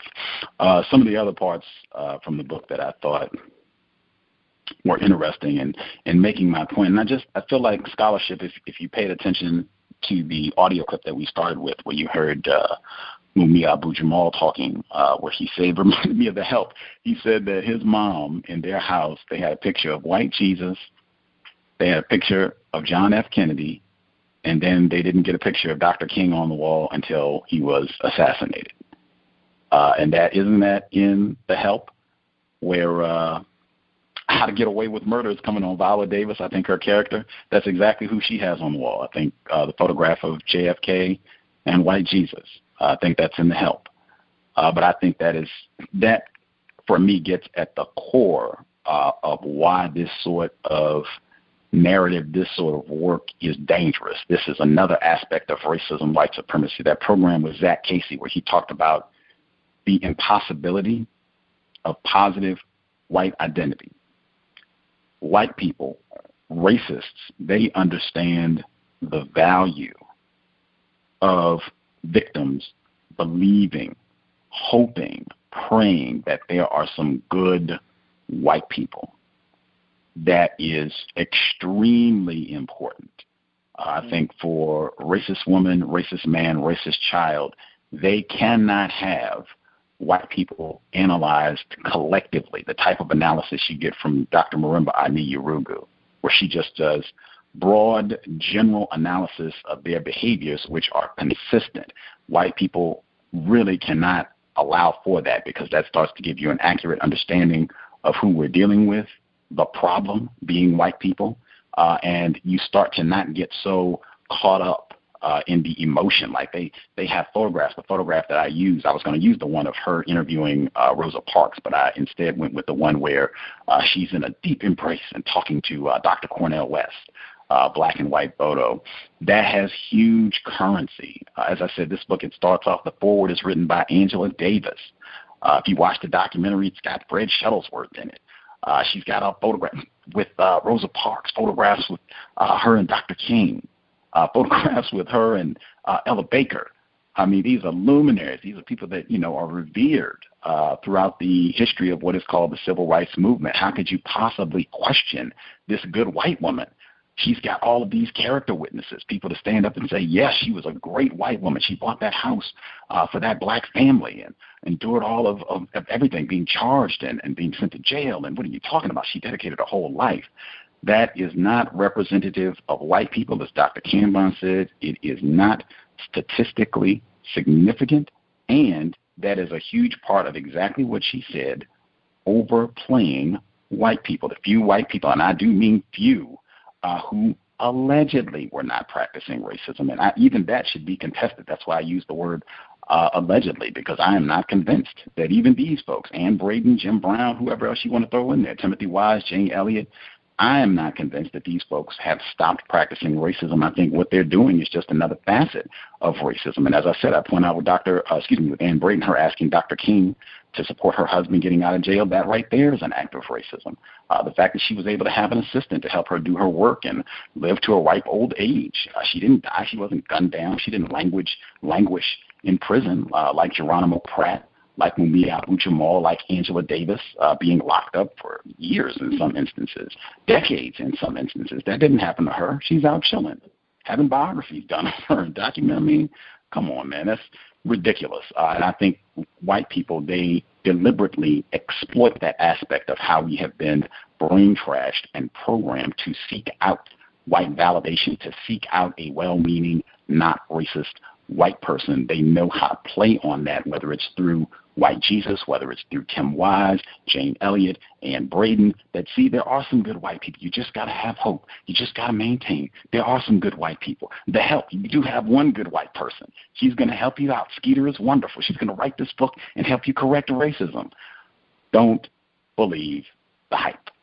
Just to emphasize that she has, this is on page 315 of her book, where she's talking about the shooting at Kent State, where she writes, let's see, in part, 1960s radicalism fell prey in the end to its own disillusionments and excesses, but especially in the case of the African American freedom movement, government repression propelled its decline. The movement of the 60s was crushed. I was traveling around the South in those years, and in just about every community, the black organizers were either in jail, on their way there, or just out because of a huge struggle. Harsh sentences imposed on SNCC and Black Panther activists all but paralyzed the groups they served. Minor weapons violations and numerous instances of draft resistance carried inordinately stiff penalties. But more egregious injustices were also rampant. One SNCC leader in Houston, Lee Otis Johnson, off 16 charges in the course of 1968, only to receive a 30-year sentence for allegedly offering one marijuana cigarette to an undercover agent whose testimony was the only incriminating evidence. Similar cases targeted rights leaders in virtually every southern state. In Wilmington, North Carolina, the Reverend Ben Chavez and 9 others who became the Wilmington 10, some of the more than 40 black activists imprisoned in that state faced a total of 242 years in prison on charges of firebombing a grocery in the midst of violent attacks on the black community by white supremacist groups. In Orangeburg, South Carolina, state police violence against African American college students protesting racial discrimination left 3 dead and 37 injured, though this incident preceded the shootings of 4 white students at Ohio's Kent State University by 2 years. It never received the public attention that Kent State violence did. That, in my opinion, is extremely important. And in fact, on that one, the footnote even offers some extra detail. Let me see if I can give you that footnote really quick to just further make the point about how these scraggly few white people get very much overplayed when we talk about so-called good white people that were not racist. So the footnote on this one reads, it's on page 6. Okay, the footnote reads, For more on the Black 6C Southern Patriot, it would be truly mind-numbing to read a complete litany of anti-black incidents of this nature during this period, but it must be noted that less than 2 weeks after the shootings at Kent State, 2 African-American demonstrators were killed and 9 wounded in violence at Jackson State University in Mississippi. That also does not get very much play at all. In fact, same with Ann Braden. They got documentary films and books written about Kent State where these handful of white people got shot down. They have within the documentary that I've seen on Kent State, and they probably got more of them now, but they give like 30 seconds to talk about Jackson State where these black people were shot and killed, and just like, oh yeah, that didn't get any attention at all. Niggers, who cares? Whatever. But just reading this book, I didn't know at all about what happened to these college students in South Carolina, where 3 people were killed and 37 injured. That just gets no publication at all. But I think that's just a part of it, where white people, as I said, it's deliberate practice of racism, white supremacy, and in my opinion, it's done to exploit that contamination of us wanting to find some not racist white people, that hope that white people can be rehabilitated if we just get them to the white privilege conference, if they just read Dr. Fosl's material, they will stop practicing racism. And nothing could be further from the truth. At any rate, take a quick commercial break, and then we'll check in to see if folks have anything they would like to share, if anything stood out, what they heard from the broadcast. Read that sentence one more time just because I thought it was hugely important. When Dr. Welsing, when she says reading is more important than watching television, absolutely. Absolutely. But again, this is the bottom of 317. The emergence of women's liberation, or what historians know as second wave feminism, was a positive development in the late 1960s social landscape, one that blossomed just when the Black liberation movement was under the severest attack.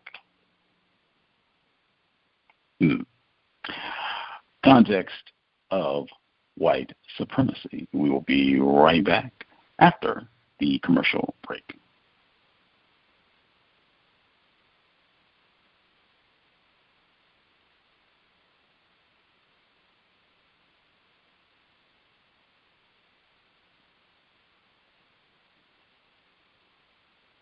RacismDaily.com, your number one source for global news reports on race, racism, and overt actions of white supremacy. From Asia to the Americas, to Europe, to Australia, to Africa, racism is not a thing of the past. It is our current reality. Be informed. Be globally informed. You should be the first to know. RacismDaily.com, RacismDaily.com, RacismDaily.com.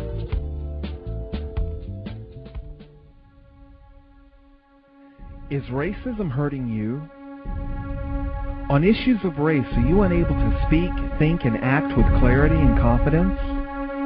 Are you tired of laughing when nothing is funny, smiling when you are not happy, agreeing when you really disagree?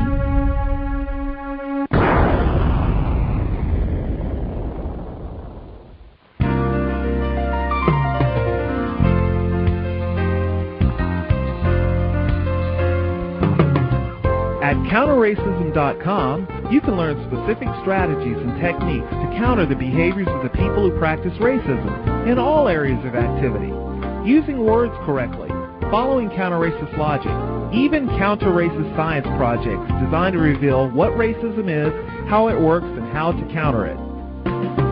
The open-source code writing format allows you to pick and choose from a variety of counter-racist suggestions so you can produce the code that works for you. Stop by counterracism.com today and help replace racism with justice. That's counter-racism.com. Do you need a one-stop shop for all of your multimedia needs? Triumphant Multimedia is a skilled team of professionals with a passion for great marketing and chic design. Our specialties include consulting, brand development, copywriting, and creative graphic design that's second to none. We also offer photography, photo retouching, videography, and video editing. At Triumphant Multimedia, our goal is to provide highly effective creative solutions built to suit any individual need or budget. Give us a call at 678-732-8067 or check us out online at trimultimedia.com.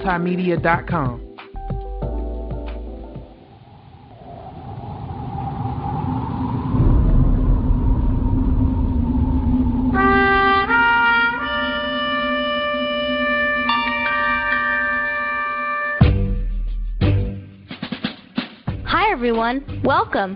This is Justice with the Cows Radio program.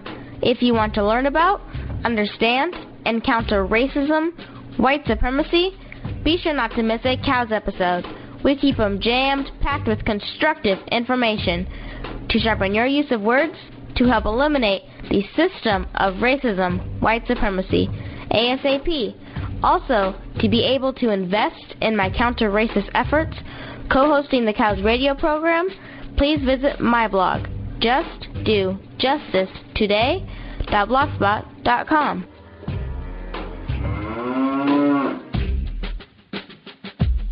You're just saying just buckets and buckets of words. I got an uncle real crazy. My Uncle B, 55 years old, hates white people, married to a white lady. And he sit around going, these crackers ain't shit, except for Susan.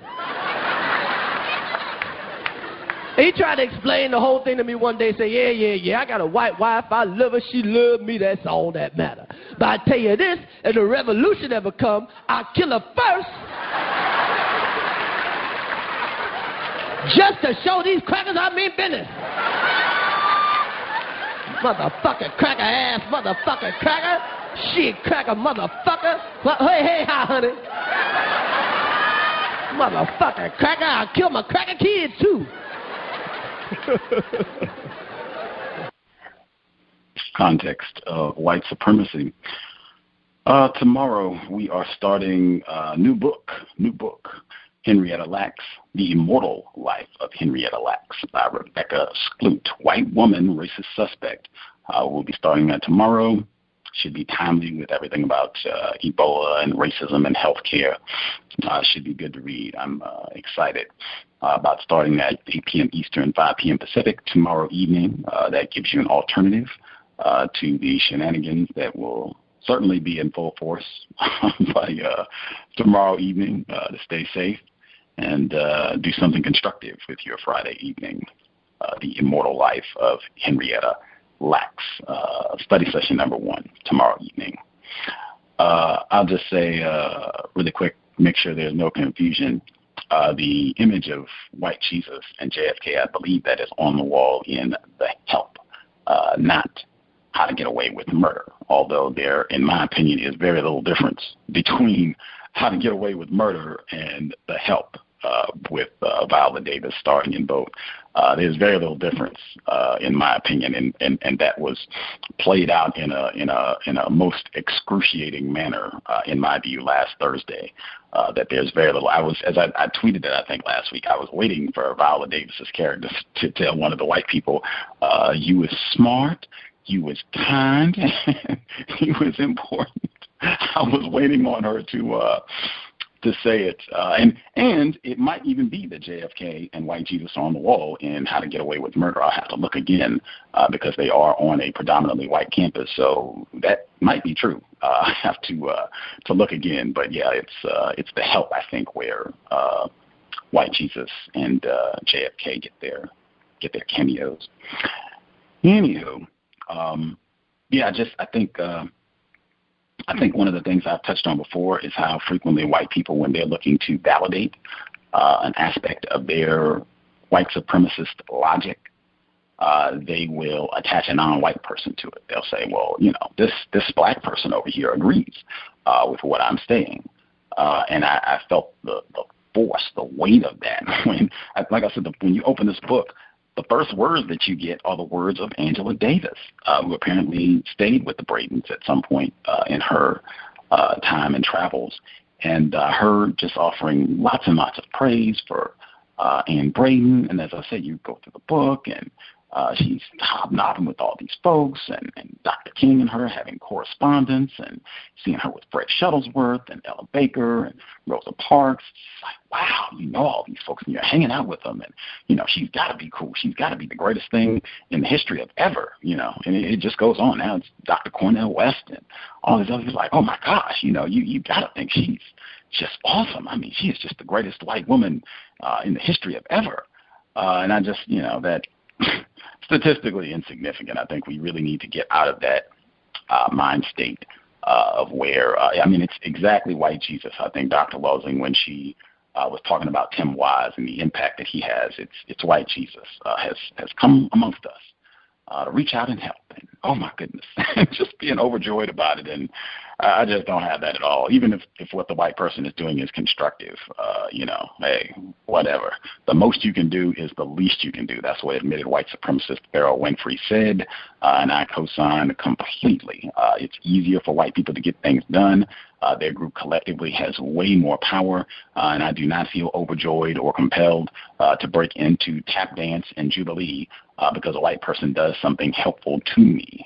And I just think that right there distorts the picture of what's really happening, what it means to be a white person, and how we should view them collectively, as opposed to getting confused and overplaying outliers, white people that are not statistically significant, and white people that really don't have any power to do anything. It's not like Ann Braden was getting black people jobs or home loans or business licenses or firearms to defend themselves. I didn't read about any of that in the book or in the documentary film.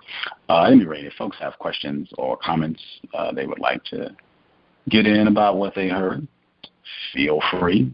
I guess either the comment on the timing of the women's liberation movement coinciding with what she calls black liberation being attacked in its most severest form. If you have specific comments on that, or her requesting Dr. King's help to get her husband Carl Braden out of prison, I think that's a deliberate act of racism. If you have comments on those two issues, that would be cool. If you have comments on anything else, that's definitely acceptable as well.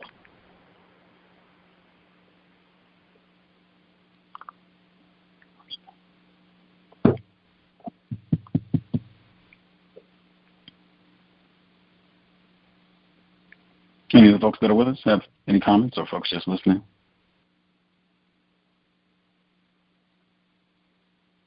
Hello, can I be heard? Yes, sir. Well, Gus, you did an excellent job. I didn't catch the program at the very beginning, but I was just observing how you was kind of breaking down her misassumptions, what I could say it. And so I just want to say, give you praise for that.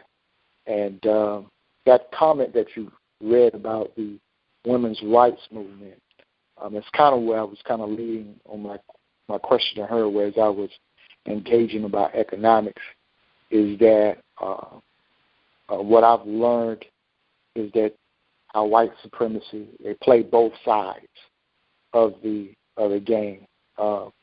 Well, on one side they appear, of course, blatantly that you can see it working against you, and the part where supposedly they're supposed to be working for you, even under the fluff of that, they're working against you.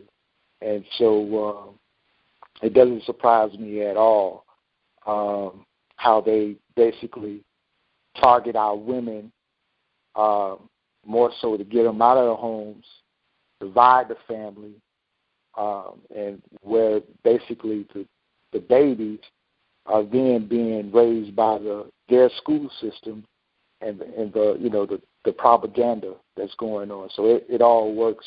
It's one revolving connection.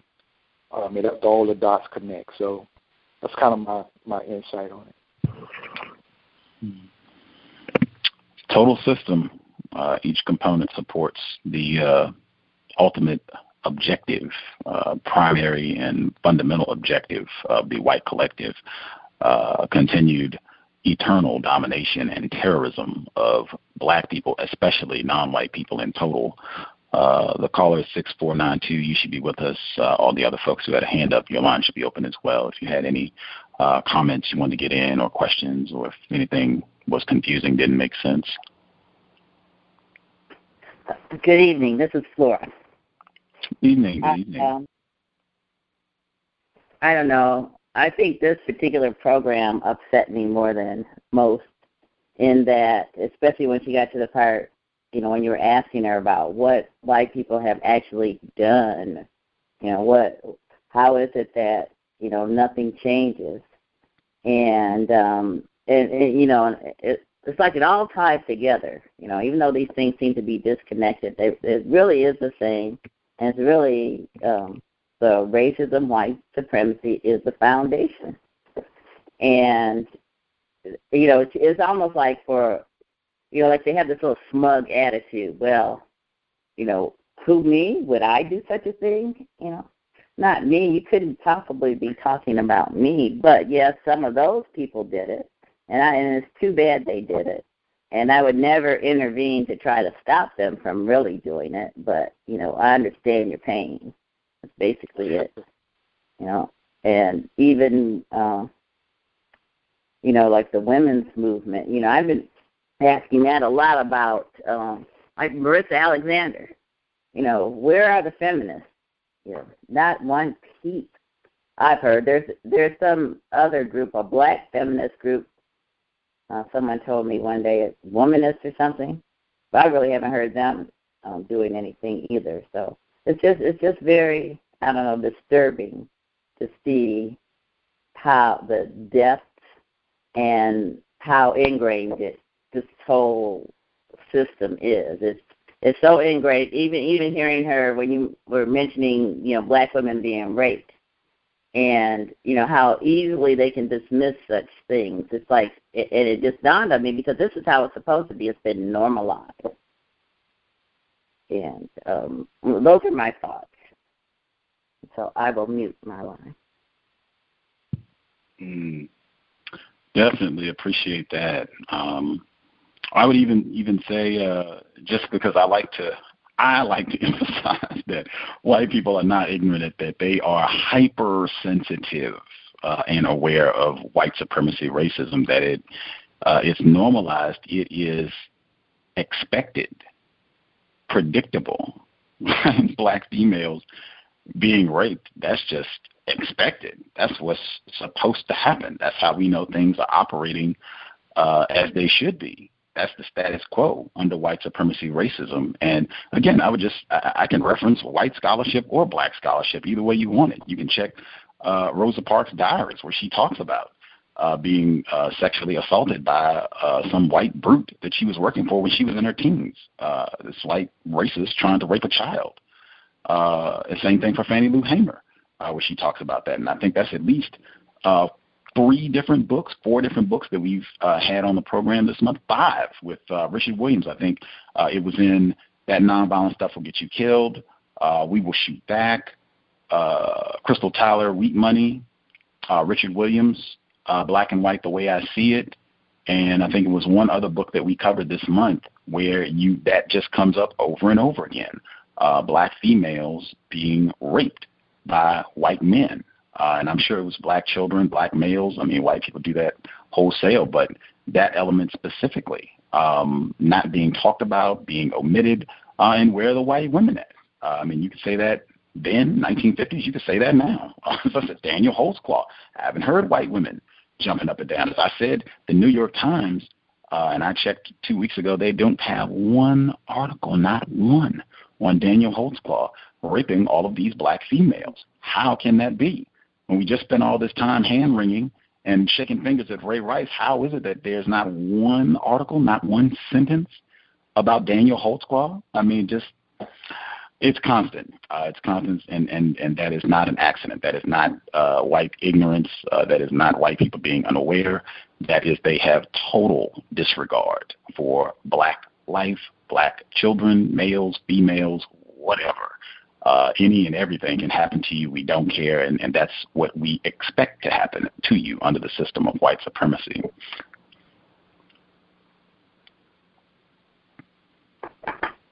May I say something else? Yes, ma'am. You know, and you say that I've been kind of getting in arguments with my friends about that stupid show Scandal. I can't stand that show. I can't stand the way Olivia, you know, she after all that work she did, she doesn't have the dignity to have her own man. She's got to be the president's jump off. You know, that makes no sense to me. You know, I can't see her going through all she did to achieve, you know, running this business. To me, it's out of character. I know everybody loves it. They just enjoy it. But I don't enjoy it because, to me, white people believe what they see on TV about black people, right? And I don't want one of them getting the wrong idea, and then I have problems because I'm not going to put up with it. You know, back years ago, when they had that thing, there was a book or something about female genital mutilation, right? Alice Walker did a book. I minded my own business at my own lunch, and one of the doctors I worked with suddenly just has a desire to discuss this book with me. It's like, you know, I don't know anything about. I've heard of it, but you know, why of all the topics in the whole universe, suddenly you think I'm going to be an expert, or this is something I would like to discuss with you? See, you know, to me, it's too easy for them to get out of hand, and it's too hard to, you know, for me anyway, to make them treat me as a professional. That, you know, there's nothing else between us. This is a professional relationship. And I just hate to see them get these ideas from these stupid TV shows. Mm-hmm. I think that's why. Oh, go ahead. Oh, I was just going to add to that. I think many of these events, and even the guests on the show, many of these, the way they project these subject matters, it just reinforces white supremacy values, you know, at the core of, like, what I do is more valuable because I do it, and what y'all do is not as valuable because, you know, it's not coming from white people. And just like the shows, even though we're on for example, like you was using Scandal, but again, it places a certain type of white supremacy value on black women. So they can skirt tail it, put it in a high position, or make us seem smart and witty, but her consciousness, her awareness of who she is and her worth and value is still low. And so at the end of the day, the whole message of that black life is worthless is really the subconscious message that's really just keep getting pumped out.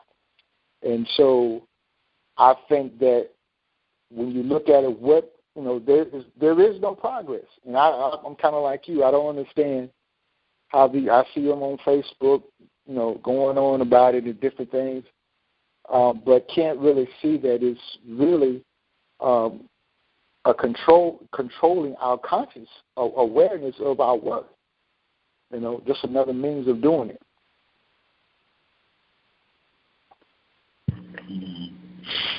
Yeah, I think with the television programs, I think just when you don't understand racism, white supremacy, everything else that you do understand will only confuse you. And I think the non-white people who enjoy Scandal, I suspect that they probably do not have as much clarity as is needed with regards to the system of white supremacy, racism. On the other hand, I think white people, their enjoyment of these programs, I think just further evidences their understanding and appreciation of racism, white supremacy, because I think they totally understand the dynamics of these types of programs and these racist representations of black people, a la The Help, or Driving Miss Daisy, or Scandal, or Blackish, or whatever it is.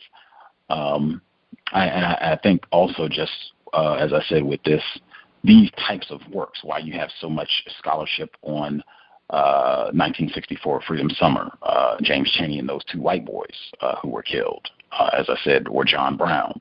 Viola Louisa is going to be coming up, I think 67, 68, be coming up in about 3 years or so, 3 or 4 years, the 50th anniversary of when she was killed. There's a reason that there's so much focus and attention to these white people. It is extremely important. I would say it is one of the essentials that non-white people believe that not all white people are racist.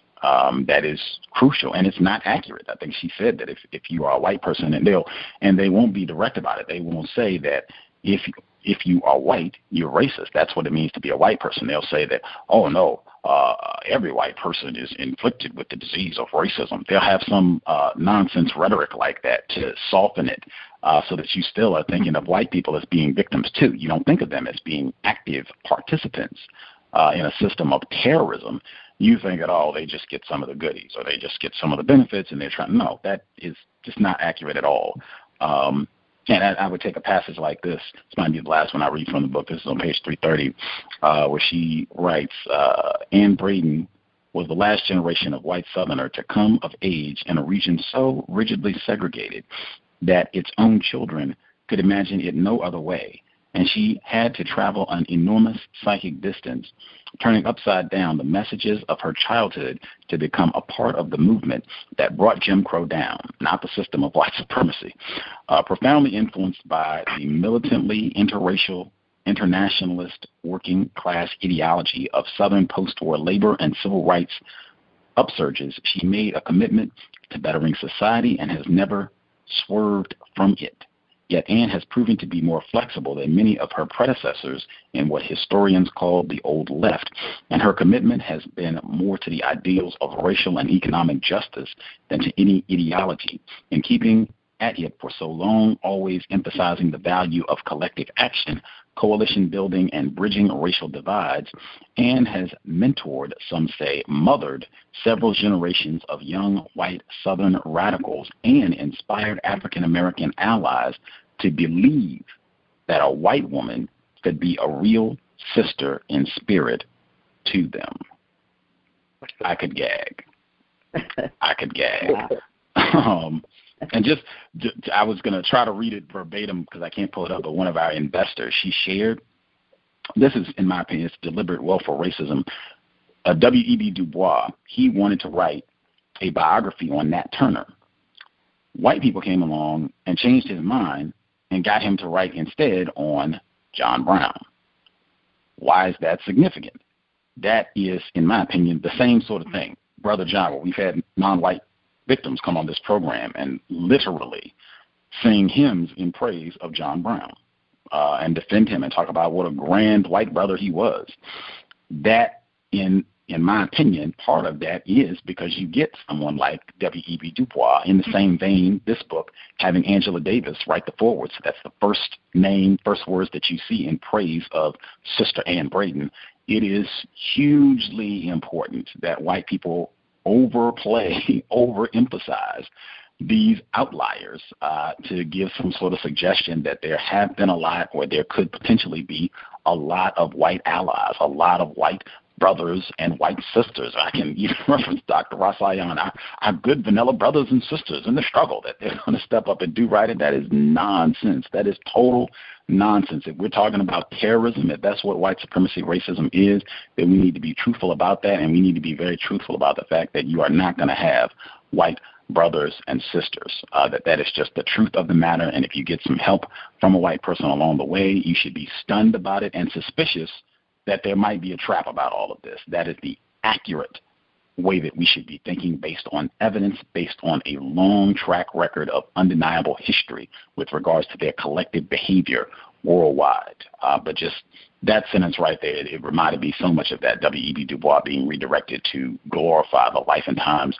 of John Brown as opposed to Nat Turner. Just the huge ramifications of that, even to this day, and just how much different things would be for black people when you get serious and you start going back and researching. If you could have Du Bois writing an analysis of Nat Turner as opposed to glorifying a white person, the same thing that I would say here.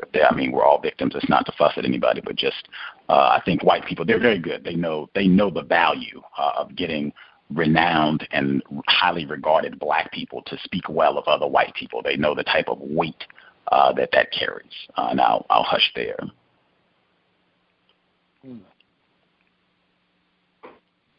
So very true. I agree. They're so clever, though. I guess they've been working on it for so many eons that they know how to manipulate us. And I think, like you said before, we're hopeful. I mean, they really can't be that bad. They can't be that mean and vicious. Even though we see them doing it all the time. We saw Mike Brown laying in the streets for hours, his blood draining down the street. But they really didn't do that, right? Angels of light.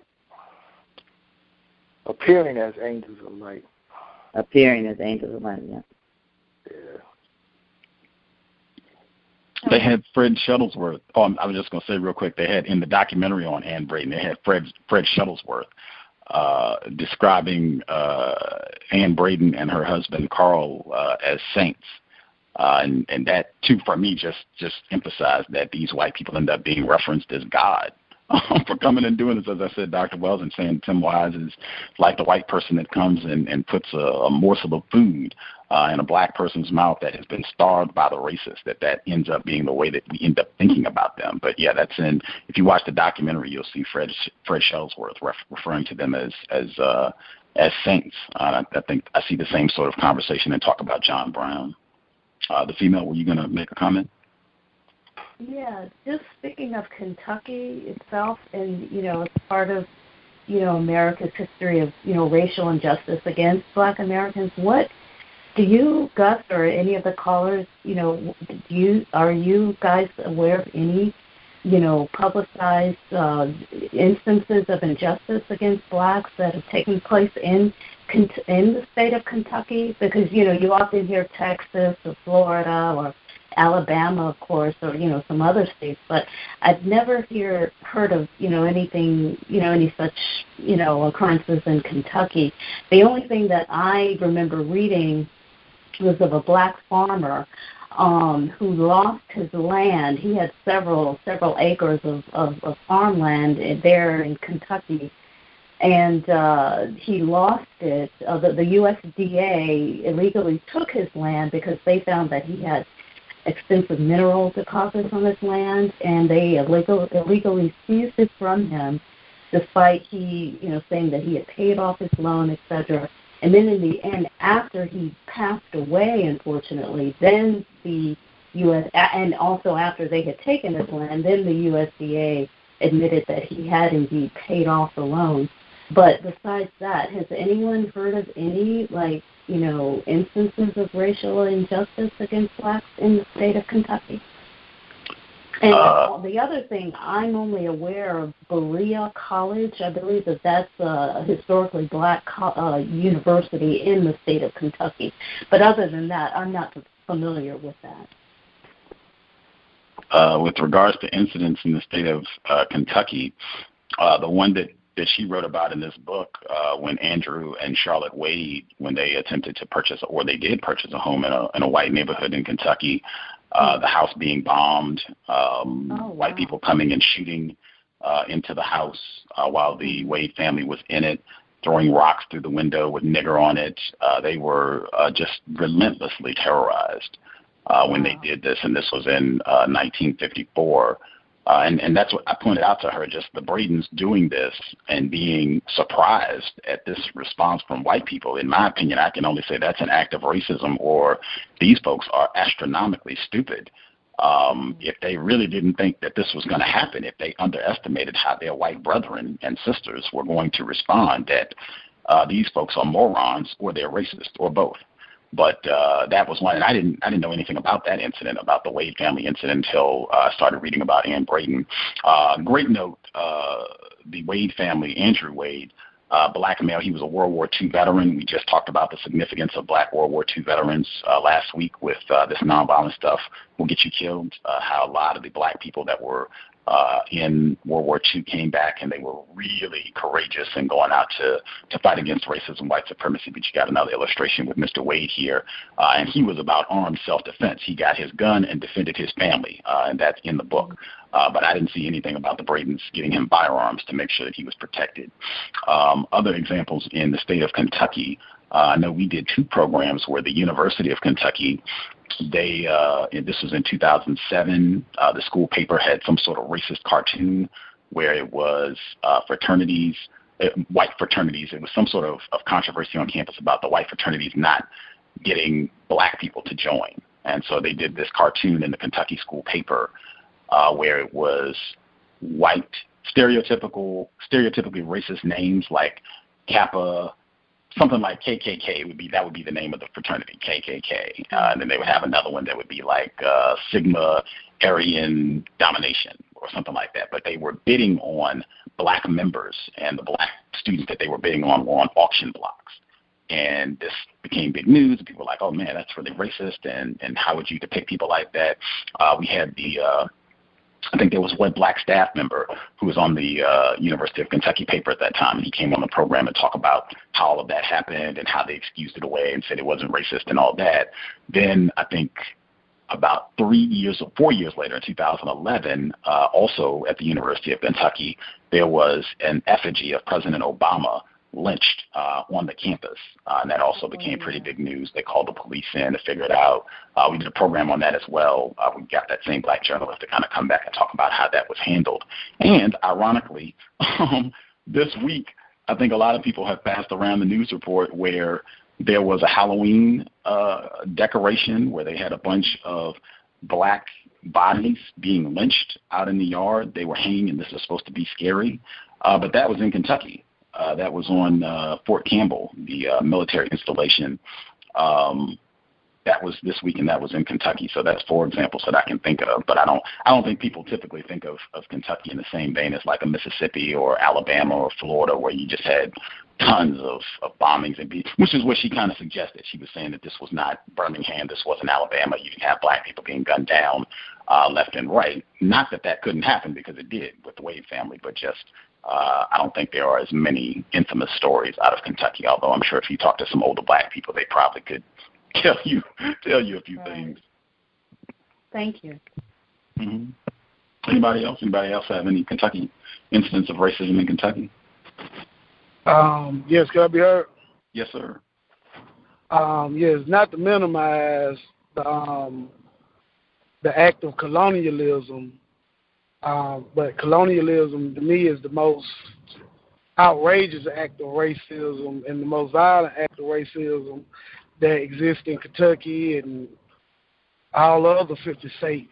You know, the indigenous people do not have their land back, and we should not minimize the power it takes for them to keep practicing colonialism. Colonialism was the first thing they did in this part of the world when they wanted to practice racism. So that must be the first thing we focus on, because that was their first act of aggression, was to colonize. And that'd probably be just my little point I wanted to add on that one. I had something else I want to say, but I'll meet my line until, you know.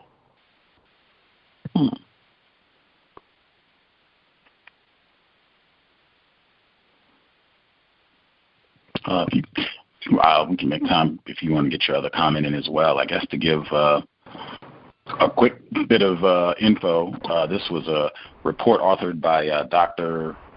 Lakin Atemi, MD. Hope I'm pronouncing the name correctly, but the report is titled Reign of Terror and Racism at University of Kentucky Medical School. And this was published in 2013.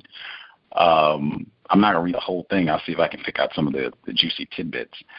Despite being home to many notable black Americans and being the location of a great deal of black American history, Lexington, Kentucky has never been seen as having a reputation of being a hospitable place for minorities. Much of this reputation is rooted in the city's ties to slavery. The area known as Cheapside in downtown Lexington was once home to the most well-known slave auction facility in the South. It was here that African slaves were beaten, sold, and let off in chains, forever to be separated from parents, siblings, children, brothers, and sisters for the sake of the greed and profit of the white aristocracy. It is a horrible legacy, and in many ways, its spirit still exists in the area, though in far less apparent ways. The spirit of racism was definitely publicly and historically evident on Lexington's UK University of Kentucky campus for many years. State law forbade African Americans from attending UK until 1947, when Lyman T. Johnson won a lawsuit against UK and was admitted to the school. It would be 20 years later before UK recruited a black athlete. More on that later.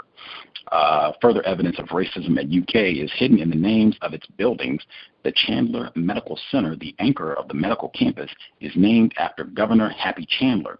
As a commissioner of baseball, Chandler approved the inclusion of Jackie Robinson as the first black to play in the major leagues, but Chandler's pioneering effort of racial inclusion as a commissioner was largely offset at UK by his behavior in later years as a board of trustee member, when he consistently used the word nigger openly during board meetings and was never admonished or punished for his behavior. On the contrary, he is seen by many as an admired part of Kentucky history, and his use of the word nigger was considered by board members and others as harmless and quaint and even acceptable, as it was deemed to be the acceptable way of speaking during Chandler's day.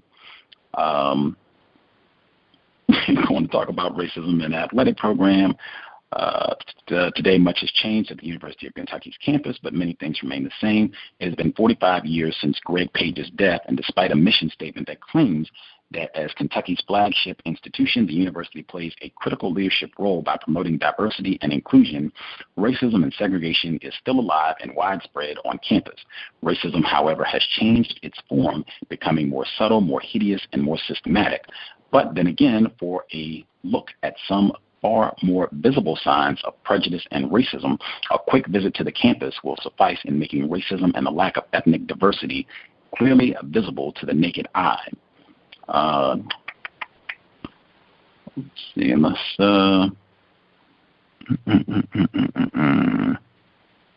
yeah, I'll stop there. They're going to give a lot more information about how entrenched this is at the university. But yeah, this is from Culture Critic, 2013. The name of the report again is "Reign of Terror and Racism at University of Kentucky Medical School." And I will stop there.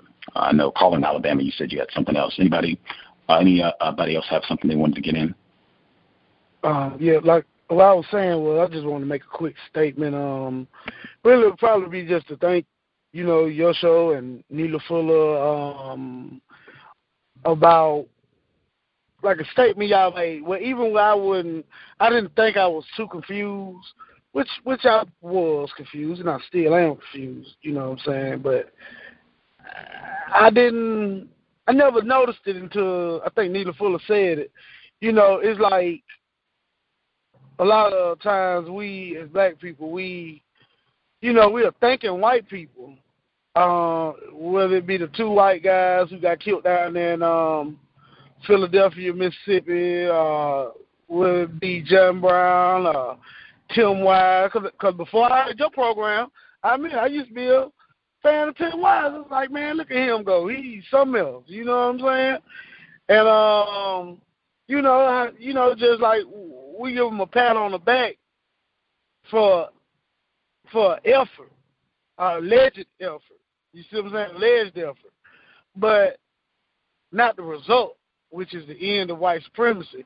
And I think a lot of the times, speaking from a person who used to give them a pat on the back, in my opinion, I think a lot of black people who do give them a pat on the back, that's one thing they're not comprehending. The point that you and Mr. Neela Fuller make when y'all say, y'all not giving no A's for effort. You see what I'm saying? We want the end result. which is the end of white supremacy. And until then, they still racist in my book. I suspect racist suspect in the book. But I just appreciate y'all for that, because I probably wouldn't have been able to see that. You know what I'm saying? Our good white people, our so-called good white people, even worthy of being allies since they're so ineffective, And I leave my line.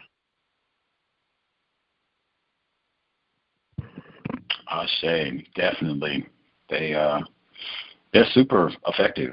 I think even Dr. Fosl, I think she said that when I asked her if any non-white people, if they accused or suspected her of being racist, she said that she typically gets a pass. That's what she said. Where they don't think of it. I think that's standard. I think that we just get conditioned by the way that white people talk about racism. They'll say that it's systemic or it's still around or what have you. But I, as a white woman or a white man, I am definitely not racist. And I have all kinds of, black friends. And I had a black boyfriend in college or a black girlfriend, a few years back. And, I love good times. I love Blackish, Did you see The Help? That's my favorite. I mean, they got all of that subterfuge to make you think that these white people, that they deserve kudos and celebration because they, whatever, they got arrested or they helped a black person get a house or go to school or something just very trivial when things have not changed at all.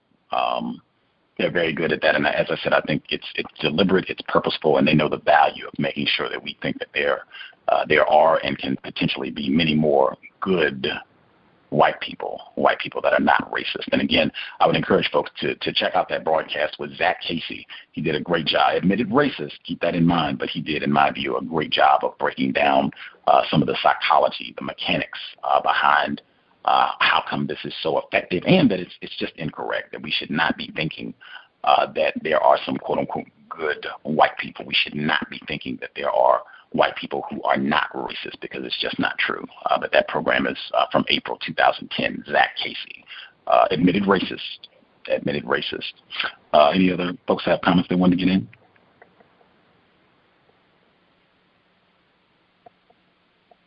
Well, I like to ditto the gentleman's comments. I really do appreciate it. I found Tim Wise also, but my eyes have been opened. I think I'm becoming a very angry black woman when I remember some of the things that happened that I didn't realize when it was going right over my head. You know how they say things to you, you don't really quite get what they're talking about, because I thought, especially when I was, before I moved, I had all kinds of good white people that were my friends. Now I think about it, I did one incident. There was, I lived in Ann Arbor, and there was this, I don't know why, every now and then there's this rapist. Before I moved there, before I went to college, they had one, and then there was one going around the city and terrorizing all the women. And we were all sitting there talking about it one day, and this white guy was sitting there. And I don't know exactly what I said, but I commented, yeah, it's like kind of making me feel uncomfortable too. And he looked at me and was like, well, why would you feel uncomfortable? Like, what? I was like, oh. And I really didn't get it, I didn't get it. So I get it now. So now I'm angry. And I'm also, I guess another thing about scandal, why can't black women have dignity? That's all. If Olivia had dignity, she wouldn't give any of those men that she's messing with at the time of day. That's all I had to say. Yeah. Is Tim Wise, is that a fake last name? You know how the English language is so funny, and then he going to try to name his last name Tim Wise. Is that a fake out or what?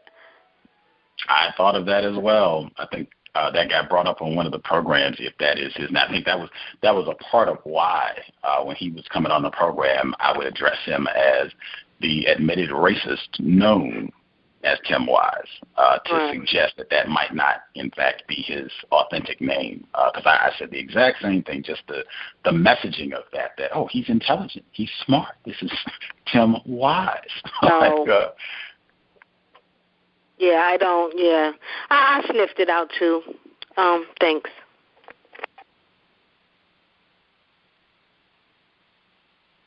I thought I heard somebody else. Was there somebody else who had a comment they were trying to get in? Yeah, Gus. I was just thinking, just to chime in with kind of understanding about white supremacy and your definition that you use a lot of times on the show. It helps bring some clarity to understand how we can make that position that there are no good white folks who are not practicing white supremacy, racism. Because I think, for me, sometimes we will confuse prejudice with racism. And, well, you can say which racism is a far larger, encompassing type of system. So a person may not have a prejudice, so to speak, if I could use it that way, towards a certain black individual, but they may yet still practice the system of racism against that person for an upper hand. So for me, I'm continuing to learn to put those definitions in perspective. It helps me understand what I'm dealing with. And to the sister that just mentioned that, seemed like she's becoming an angry black woman, I would say, don't let the information make you bitter, but more so let it arm you so you can better counter and know how to map your moves in a way that you get the best part, even though they're trying to give you the worst.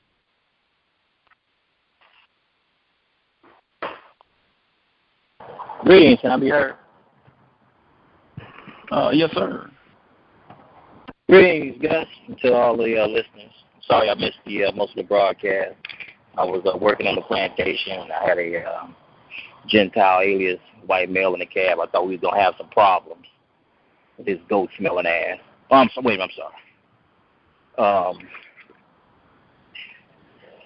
I just want to address this whole good white people thing, because I've had them, try to make that argument stick with me, and work with me yet. But, I just simply go over the whole when they'll start talking this whole good white person thing. I'll say, well, listen, the air's not good. The air's been polluted. The water's not good. The food's not good. So how can we possibly be developing good people under a system of white supremacy?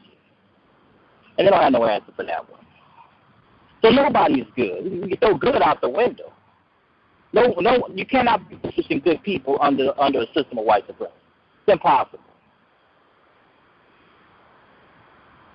So that usually ends that right there. You usually don't go no further than that when I have spoken to them about that whole good white person thing.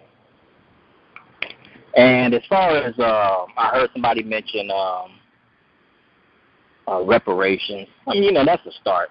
But ultimately, they simply need to surrender all power.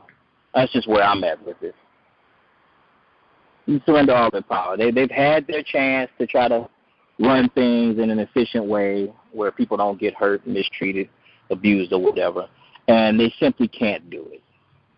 I'm of the mindset that the ones that are not committing or not practicing racism, white supremacy, it's not because they don't want to or not they don't have a desire to do it. They just fight that urge the same way a rapist would fight the urge to rape a female, or the same way an alcoholic will fight the urge to have a drink. This is their nature. And so I believe that's where everybody needs to get, where you see, no, this is their nature. They can't help that. They're begging us to stop them. That's all. They're begging us to stop them. That's our challenge. They're saying, can you stop us? Because we're going to continue to do this. Can you stop us? And I'll mute my line.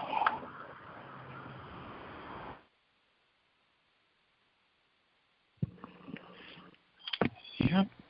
They're not going to stop. That's, I feel like any of the white people that say they are not racist, that they're going to work against racism as opposed to trying to dig and find a white person who bought a black person an ice cream cone or some gummy bears or never called them a nigger or, got them a sleeping bag. I mean, all this goofy stuff. You should just be telling the truth. Hey, we, not they, we, myself included, we white people are going to terrorize you all forever. It's not going to stop. Don't look for any help or kudos or any of that. Even if I do, hook you up and help you out to solve a problem, you should continue to think of me as a racist and just never waver from that, that we are dedicated and we're not going to voluntarily discontinue the practice of racism. Just make sure that that gets emphasized and that black people, non-white people maintain the highest level of suspicion of any white person. That's the way that they should be talking, not, getting caught up in John Brown or Andrew Schrin, these white guys or white gals that were allegedly not racist. I mean, that just totally confuses the issue and trying to insist on that we need to work together and multiracial struggle and all that nonsense. Just tell the truth about what it means to be a white person. As Dr. Welsing says, what do white people talk about when there's no non-white people around? Like, just, get to all that if you allegedly are a white person and you're trying to not practice racism. But I don't see that. This is about as good as it's going to get. And, they'll just write books and do documentary films to keep us confused and continue abusing and terrorizing us. But, just being clear, at least being clear on that on our part so that we're not confused and we don't try and get in arguments trying to educate white people or get them thinking correctly about all this.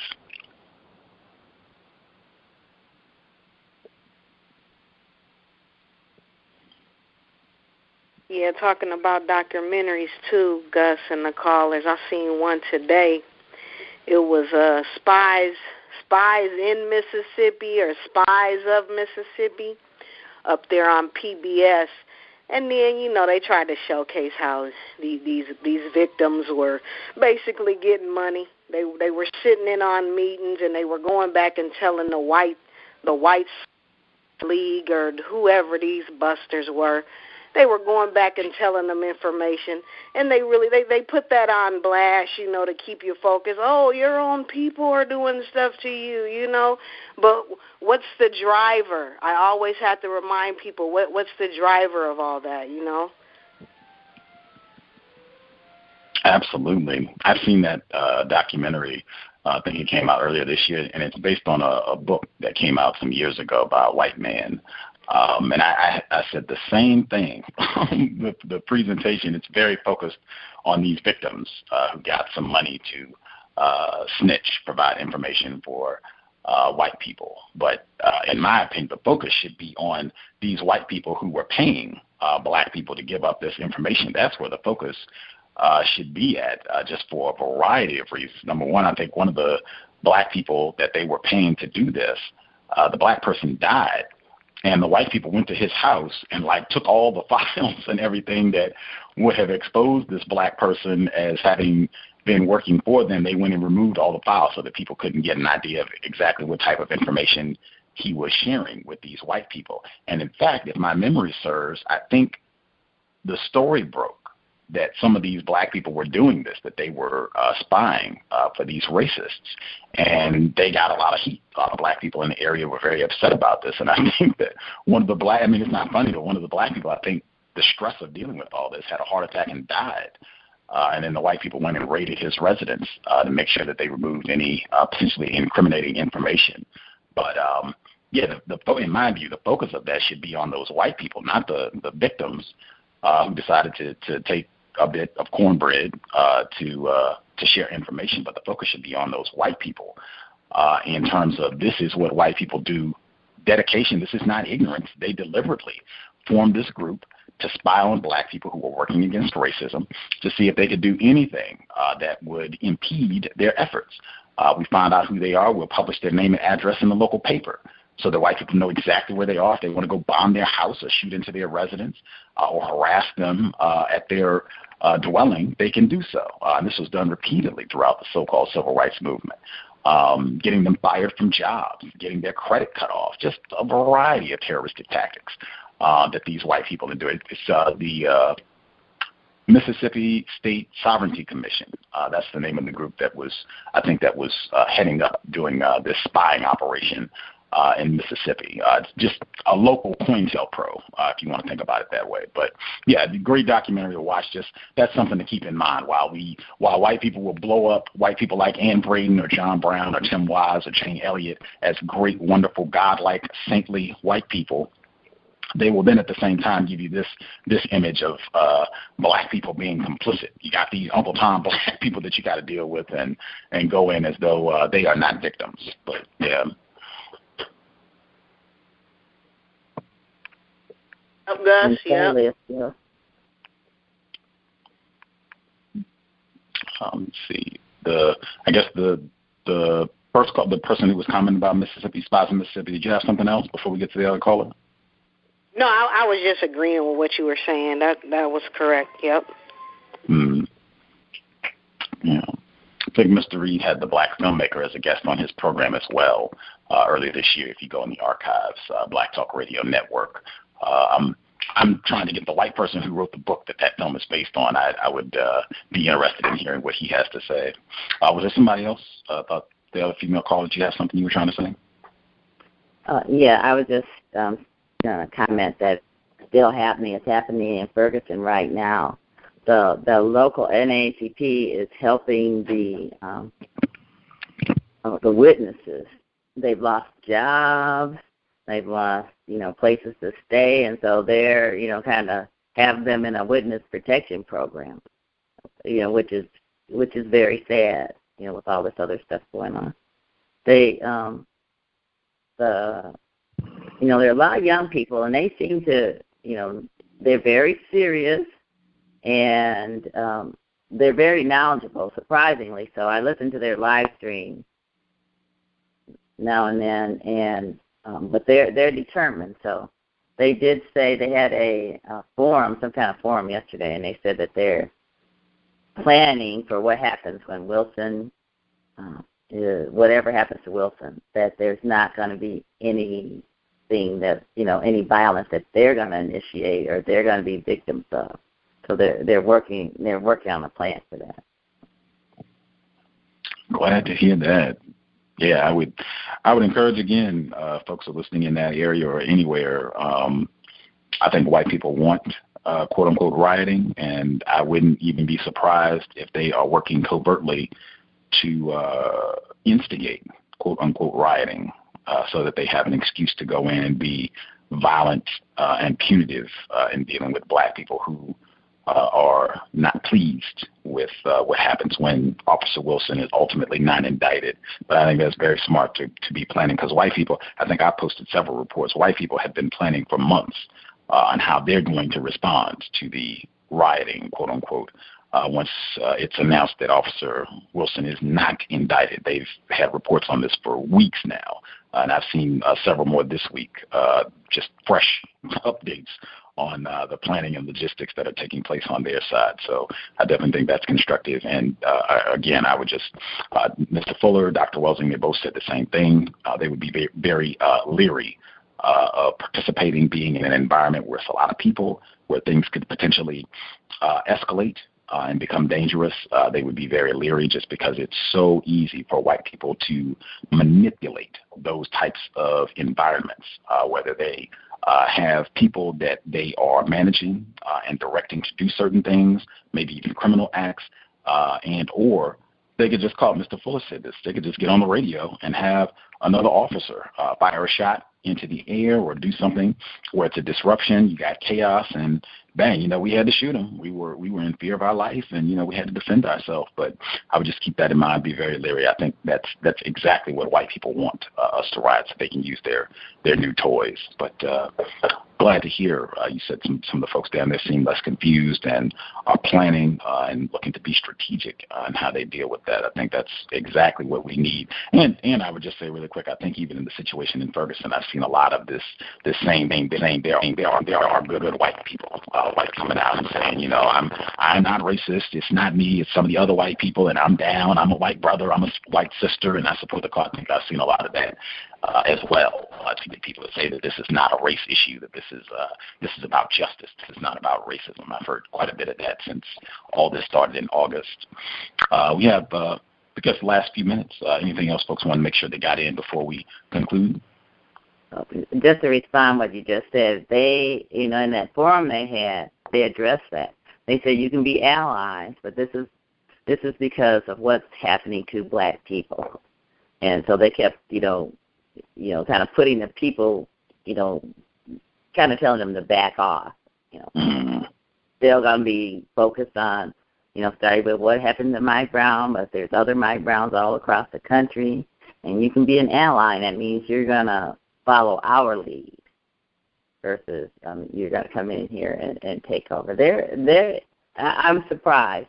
So the ones that were on the forum, they're all in their 20s, kind of approaching 30, and to be that wise, at that age, I'm very impressed. Outstanding.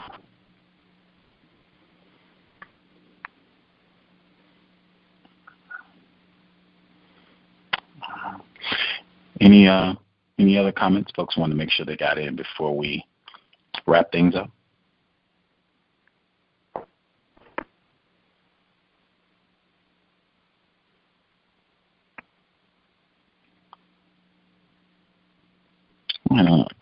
I'll assume folks are satisfied what they got in. Again, we will be back tomorrow. First installment, Rebecca Skloot, Racist Suspect, her book, The Immortal Life of Henrietta Lacks. I've seen quite a few discussions over the past couple months about this book and what happened with Miss Lacks, and I think it's timely. It is, I think, a very opportune moment to discuss what happened to her in the context of racism and healthcare, with everything that's being tossed around with Ebola right now. It'll be the same program time, 8 p.m. Eastern, 5 p.m. Pacific, this tomorrow, about 24 hours from now. Tune in. Very excited about doing the book. We also will have the compensatory call-in on Saturday, 9 p.m. Eastern, 6 p.m. Pacific. Workplace racism, news items that have popped up, anything that you want to make sure you get in from the last 7 days. We'll make time for that on Saturday. And then we will, on November 3rd, we should have a white person in this coming Monday to share his views on what is producing these Mike Brown situations where white enforcement officers and white people in general are meeting out lethal violence against black people. He does a lot of study of police departments across the country and how racism, white supremacy, really terrorism, is a systemic aspect of police departments throughout the country. I would even argue throughout the world as it relates to black people. But that'll be this Monday, normal broadcast time, 8 p.m. Eastern, 5 p.m. Pacific. If you get confused, if you're trying to find like that Zach Casey program from April 2010, if you get confused, can't find it, drop me an email, untiljustice@gmail.com, and I will hook you up. And we'll see if you need to find something in the archives or just have other questions, if you have suggestions for guests or whatever you need to communicate, untiljustice@gmail.com. You can also hit us on Twitter @untiljustice, @untiljustice on Twitter as well.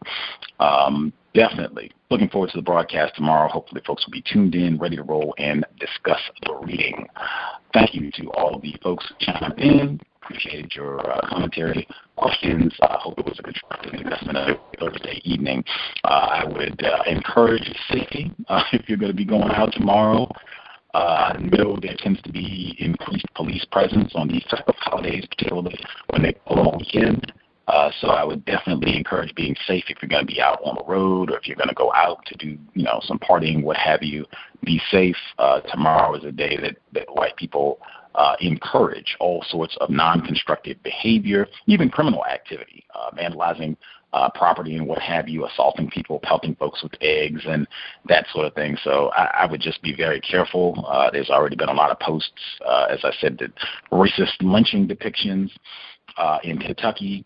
I think they had another one where it was a lynching of President Obama, and I know it's just these tacky and racist Halloween cartoons. I would just really emphasize the importance of being codified, be aware of your surroundings tomorrow. Might not be the best day to be out late messing around, and just the typical police enforcement official threat. Not a good day to be intoxicated behind the wheel. I suspect there are going to be probably a lot more sobriety checkpoints and what have you, and cops just out cruising, looking for someone who might swerve or have any excuse or reason to pull over and harass a black motorist. So definitely be careful tomorrow and this entire weekend. Be codified again. Sobriety would be best. I cannot say that enough. Sobriety would be best. If white people are waging war against us, it would be best to be clear-headed, lucid, to make the best possible decisions at all time. That would be best. If you got to consume an intoxicant or what have you, again, get to one spot and stay there. If you're not at your residence, you can go to just coordinate the activity so you can be in one spot, and that way you don't have to be behind the wheel, run the risk of having contact with a white person that can just, bring a wealth of unnecessary and, substantial problems that could be with you for years, not just, a minor hour inconvenience or what have you, something that can have lifelong implications, adverse implications. So just be mindful of that, be extremely cautious, and again, sobriety would be best. Creator, we ask that you help us in being patient with other black people, victims of racism. We ask that you help us be patient with ourselves. We ask that you help us eradicate the white chip that contaminates our thoughts, speech, actions, and emotions. Help us to accurately understand what it means to be white. Make sure that we have the appropriate, warranted level of suspicion for each and every white person, no exceptions. We have eternal enemies, and they are white.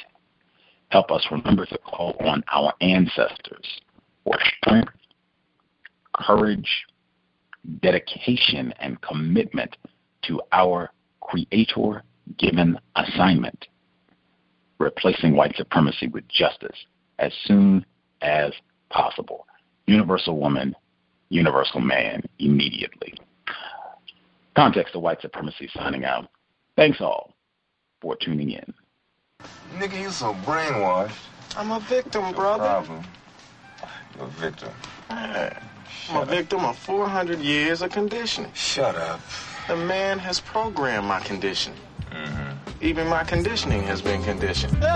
Judy was boring. Hello. Then Judy discovered ChumbaCasino.com. It's my little escape. Now Judy's the life of the party. Oh, baby, mama's bringing home the bacon. Whoa, take it easy, Judy. The Chumba life is for everybody. So go to ChumbaCasino.com and play over 100 casino-style games. Join today and play for free for your chance to redeem some serious prizes.